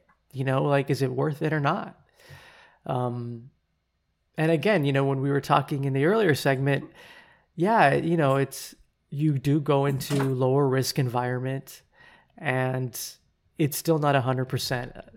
That being said, I think vaccinations make a huge difference, and I think it's a game changer to get vaccinated. And I think once you do get vaccinated, I think that does increase sort of how you look at it. But until you're at that point, you just don't know. I mean, I think it is much of a crapshoot. Now, obviously, you're no longer a member of the sports media. You're far more legit. you're a real media person now. You're from the New York Times. You cover COVID. This is your life every day because it's your job, right? And we've read, and I think we've all experienced, like COVID fatigue. Like we're all fucking tired of this. You have to deal with it as part of your job every day, whether you want to or not. Like everyone else experiencing COVID fatigue can just I'm just going to play video games all day. I just can't deal with today. Like this is has it been, how have you dealt with it? Like how has it been? Like how has it been a struggle? Has it taken its toll on you? And like, how have you managed this for yourself personally? I mean, I think it's definitely been an exhausting experience. I mean, there's days when, you know, like you said, other people can just say, you know what, I'm not going to read every news item about it. I'm not going to be as sort of informed about this today or tomorrow. You know, for the next few days, I'm not going to figure out what the developments are. That's right. Really I'm going to exercise self-care today. You can't do that. That's not an option for me. I mean, I have to be aware of everything. I have to be aware of both the way the virus is reacting in New York City and also how the vaccination effort is going. So I have to be aware of all of that. And it's my responsibility to make sure that New Yorkers know what's happening. And I take a lot of pride in that. I mean, yes, it is an exhausting thing personally at times, but I also understand it's a huge responsibility. And I feel I'm a person who's capable of sort of accepting that responsibility and doing my best to try to make sure that New Yorkers know what's happening, because I know how important it is for people to know what's happening and to try not to panic the shit out of them and to be honest with them about what is happening. And, you know, is this something I can do for the rest of my career? I don't think so. Realistically, I don't think that I can, you know, be the coronavirus person for the next 5 years. I think I would love to try to do it a little bit more and get us through the summer of vaccination. But I do have other interests. I do think that I'd love to try to have other coverage areas and talk about different things and you know, start to think about a reality, not just in my personal life, but in my professional life that's post-COVID. I mean, it is a lot. And I have to say that the reporters that I work with who have been there for the last year as well, I have the utmost respect for them. I mean, they are going through it the same way. They are having direct conversations with people who've experienced the worst of it, people who have given the most grim prognostications. And each day they have to come back and we have to work together on putting stories together. I remember in, you know, April of last year when it was the peak in New York City, and it was absolutely horrifying situation. People were dying by the thousands. Right. And we had our reporters at night getting calls from healthcare workers who essentially were just unloading on them. I mean, it was like the reporters were being therapists for healthcare workers at that point.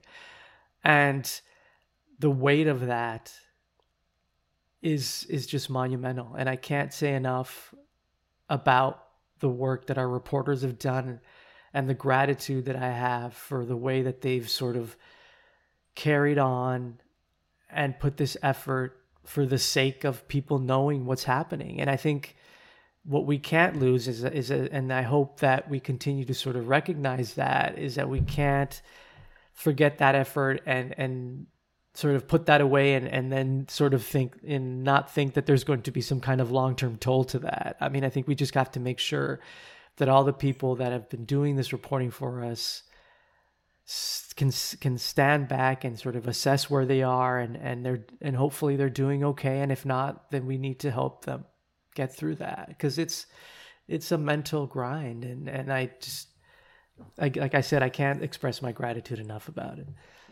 And obviously, this is you're covering it in New York for a long time, and maybe even now. I'm sure how it's seen, but New York was the epicenter of the epidemic, or in the United States. And as someone who again, I'm not a medical professional, I don't report on this for a living.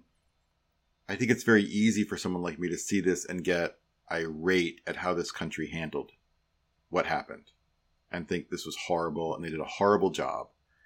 And as someone who was up close to it, how much of you feels that way, and how much of you feels it might have been a horrible job, but I don't know what they could have done anyway, or is it just, do you have some excuses like, look, I don't know how else this could have gone? I think it's a combination of all of those things. I think it's fair to say that it's a type of epidemic that no one had experienced. It's a once in a generation type of thing. And so I think you have to understand that there's a certain level of just cluelessness to some of this, like our public officials just didn't know what was coming. Mm-hmm.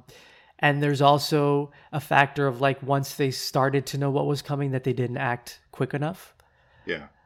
Because it's a really hard thing to shut down a city, as we've continued to see, even when we know the toll that it takes.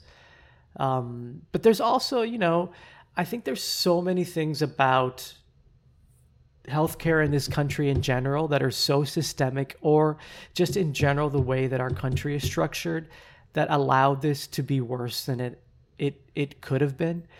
Right. The fact that each individual locale, and by locale I mean like New York City, Los Angeles, DeKalb, that they have to individually figure out what to do, right, is tragic. There's the fact that we don't have a system in place that allows for a uniform response to an epidemic like this is just tragic. I mean, you're leaving the decisions up to people that have no experience in this, and you're essentially asking everyone to come up with their own plan. And I think that exposed how sort of inefficient the system is. And if we're talking about healthcare, and if we're talking even about the vaccination effort, the fact that each individual metropolitan area has to come up with their own rollout plan, their own website for scheduling appointments, that is about as inefficient as you can possibly get. Like, right. You're not using all the resources available to this country to come up with a uniform plan in order to, if we were able to have a centralized federal website, that even a template that each city could pick up to use, how much easier would that be for everyone to sign up for a vaccine? Mm-hmm. But we don't have that. We have New York City having to try to come up with its own plan. We have New York State in general trying to come up with a plan. We have Long Island having to come up with their own sort of website. So we're asking everybody to do the same work over right. and over and over again. So, there's a lot of ways in which this thing could have gone better, but there's a lot of ways that really it was set up to happen this way. And so, you were a sports writer. You were a baseball beat writer. We talked about you working at ESPN covering Mexican soccer. You worked in sports media, which, and I say as a member of sports media, is kind of bullshit. And now you are a real news editor for the New York Times. What was the transition of going from kind of sports to the real world? Not just in terms of kind of, I don't know, I don't want to say the importance of the story. I think sports are important to people. People need escapes too. But in terms of almost like journalistic standards. It's funny. I mean, I feel like a lot of my sports background has made me a better news editor. And I'll tell you why. It's like the fact that I was a beat writer who had to write game stories on deadline, often like writing 1,000 words in 20 minutes. That's insane pressure. And I think that is translatable to anything else that I do under deadline in a news setting. The ability to deal with controversial things and difficult sources and high profile sources that I dealt with in the sports world, that translates. Like, listen, you can say that it's not as serious to be reporting on trades, but it is super high profile. Yeah. It gets attention. So you're dealing with athletes that are as famous as any politicians that I'll ever deal with, or, my reporters will deal with. So I know how it is to deal with famous people. So there's a lot of things that have helped me that I think has actually put me in a really good position in the news environment. And so I think that sort of stuff does translate. On the opposite end, I do think that like things like sourcing are ramped up to a significant degree when you get to the news side. Like there's things that I reported as a sports writer that I would not allow myself to report as a news writer, as an editor. Like what? Like give an example. I would just say like a trade rumor, that I hear from somebody. Again, this is going back to like what the agenda is about. Do I feel there's some truth to it? Yeah. I mean, how much of it at that time did I think it was likely to happen? I don't know. But I certainly would not have that level. Like the bar would be much higher if I was reporting a rumor about the governor, for example. Right. And there've been a few. There's been many. So like the bar in order to be able to report something is just a lot higher. I mean, it really is. I mean, some of the sourcing that I did as a sports writer would not pass the test as a news writer. And it just, I think part of it is I've gotten more sophisticated in terms of learning about sourcing as you get older as a reporter. But I think also just the environment itself, like, the repercussions for getting a story wrong on the news side just don't compare to the repercussions on the sports side. Well, I mean, the difference is on the sports side, it's kind of zero. On the news side, that's your ass. Yes. Yeah. I mean, we can't, if we report a negative story, I mean, an incorrect story, I'll say, not negative, an incorrect story about a public official, it's tragic for us. If the trade rumor that I reported as a sports writer doesn't happen, oh well. Like no one's gonna really remember that, Right. Like yeah, it got some play on MLB trade rumors, and maybe some people linked to it, but it's not going to make or break you. Yeah. But is that okay? Because ultimately. Because it doesn't matter that trade didn't happen. It doesn't matter at all. While the other story does. Like, is it okay that maybe sports have a different standard or a lower standard? Or should, now that you've done both, do you think sports should have a higher standard? I mean, I think it depends what you're talking about, right? Like, I think if we're talking about trade rumors, then I think it's a little bit less about stringent. But if we're talking about the Mets GM and sexual harassment accusations, I think that bar is high. Right. And it should be high. Yeah, absolutely. So I think, I think it just depends on the situation. And I think as part of the way that sort of society has begun to look at sports in a way that in a lot of ways does reflect what is happening in news, I think those standards need to sort of move up in that world as well, like that way. Again, if I'm reporting on a trade rumor, like, what does it even mean? Like somebody called another team about a player and they were like, okay, sure, maybe. And I report that as a trade rumor. I mean, it's not incorrect, but it's certainly not necessarily like I may not play it. I don't necessarily have to play it like that it's not going to happen. I can play that they talked and it is correct. Right. But yeah, so I think, if we're talking about, and especially as we get some of the societal issues into sports, I think some of those bars do have to be raised a little bit. And so you got COVID 2 weeks ago now. Are you 100%? I would say that I'm close. So you still feel it a little bit. I still don't have my sense of smell and taste. Oh, did you lose?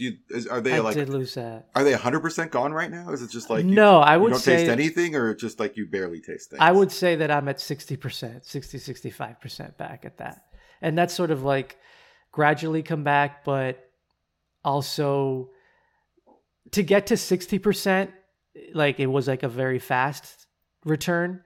But from 60 to 65% has felt like a grind at that point, if that makes sense. Like I got to a certain point, and now the recovery has started to feel slow. When it was at its lowest, your sense of taste, like what was it at? I mean, it was probably like 15%. I couldn't really taste anything. Like if I could, like if you did some sort of blindfold test and someone said, "What is this?" you would have struggled. Yeah, I mean, listen, you could have given me a bowl of gravy, and I couldn't have. I would have eaten that thing, and it wouldn't have tasted as horrible as gravy usually tastes to me. We had our chance. Yeah, we blew it. You missed the window for gravy. At this point, I could probably taste enough of the gravy to feel grossed out by it. Yes. I think we now have a podcast title. You missed the window for gravy. So, I mean, all in all, it's weird. Like, do you miss sports at all? I mean, I know obviously you're still a big sports fan, but like, do you miss reporting on it? Or, I know it's a very difficult question. You do what you do now. You did what you did then. The world changes. Obviously, you're very engrossed with what you're doing now. Do you feel a different satisfaction in the sense that what you're doing now is, for lack of a better term, important? I'll tell you that some of the stories that we've done in the last year have resulted in policy changes, and I can't tell you how satisfying that is. I mean, the fact that we did stories about vaccines getting thrown away because of the stringent state regulations, and less than 24 hours later, they changed the regulations and vaccines were no longer being thrown away. Right. That is a really, really satisfying thing. That's a real thing. Yeah. And it makes you feel really good about the job that you're doing. That being said, I miss the camaraderie of sports sometimes. And then sort of like, I was asking my question to Russell about, the beat and sort of being at the ballpark and having these conversations with people. Like, I miss that. Like, I miss sitting down and talking to a player with their guard down and just learning so much about baseball. Like, there was a time, and I can't even tell you how much it meant to me at the time, that I was in the dugout with Tony Gwynn, who was a player that I idolized growing up. And I was a reporter. I literally spent more than an hour talking to him about lefties hitting lefties. And it's like, it sounds like the lamest possible thing. Not at all. But he was so fascinating. And we were talking about this in the dugout before a game. And he was so into it that we talked up until they made me and him leave the dugout because they were starting a game and he was a broadcaster at that point. Mm-hmm. And they kicked us off the field because they were literally about to start a game. But it was time to clear. It was time to clear, and we were having such a fascinating conversation.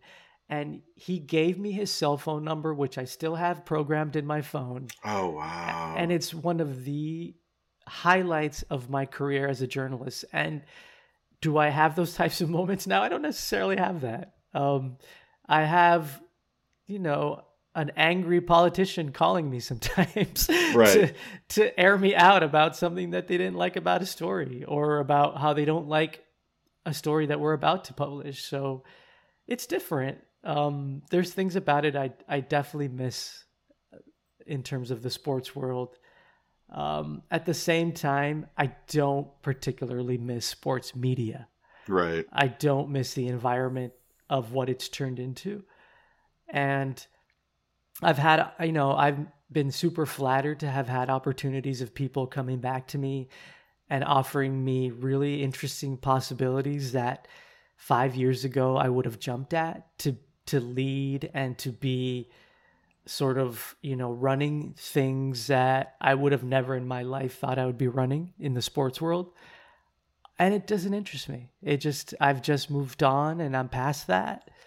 And I've sort of have a new focus, and my focus is, senior leadership at a news organization at a level that's different from sports, to be just in general senior leadership. So, I am very grateful for the career that I've had and all the experiences that I've had. I just know that I'm in a new phase of that, and it's not sports anymore.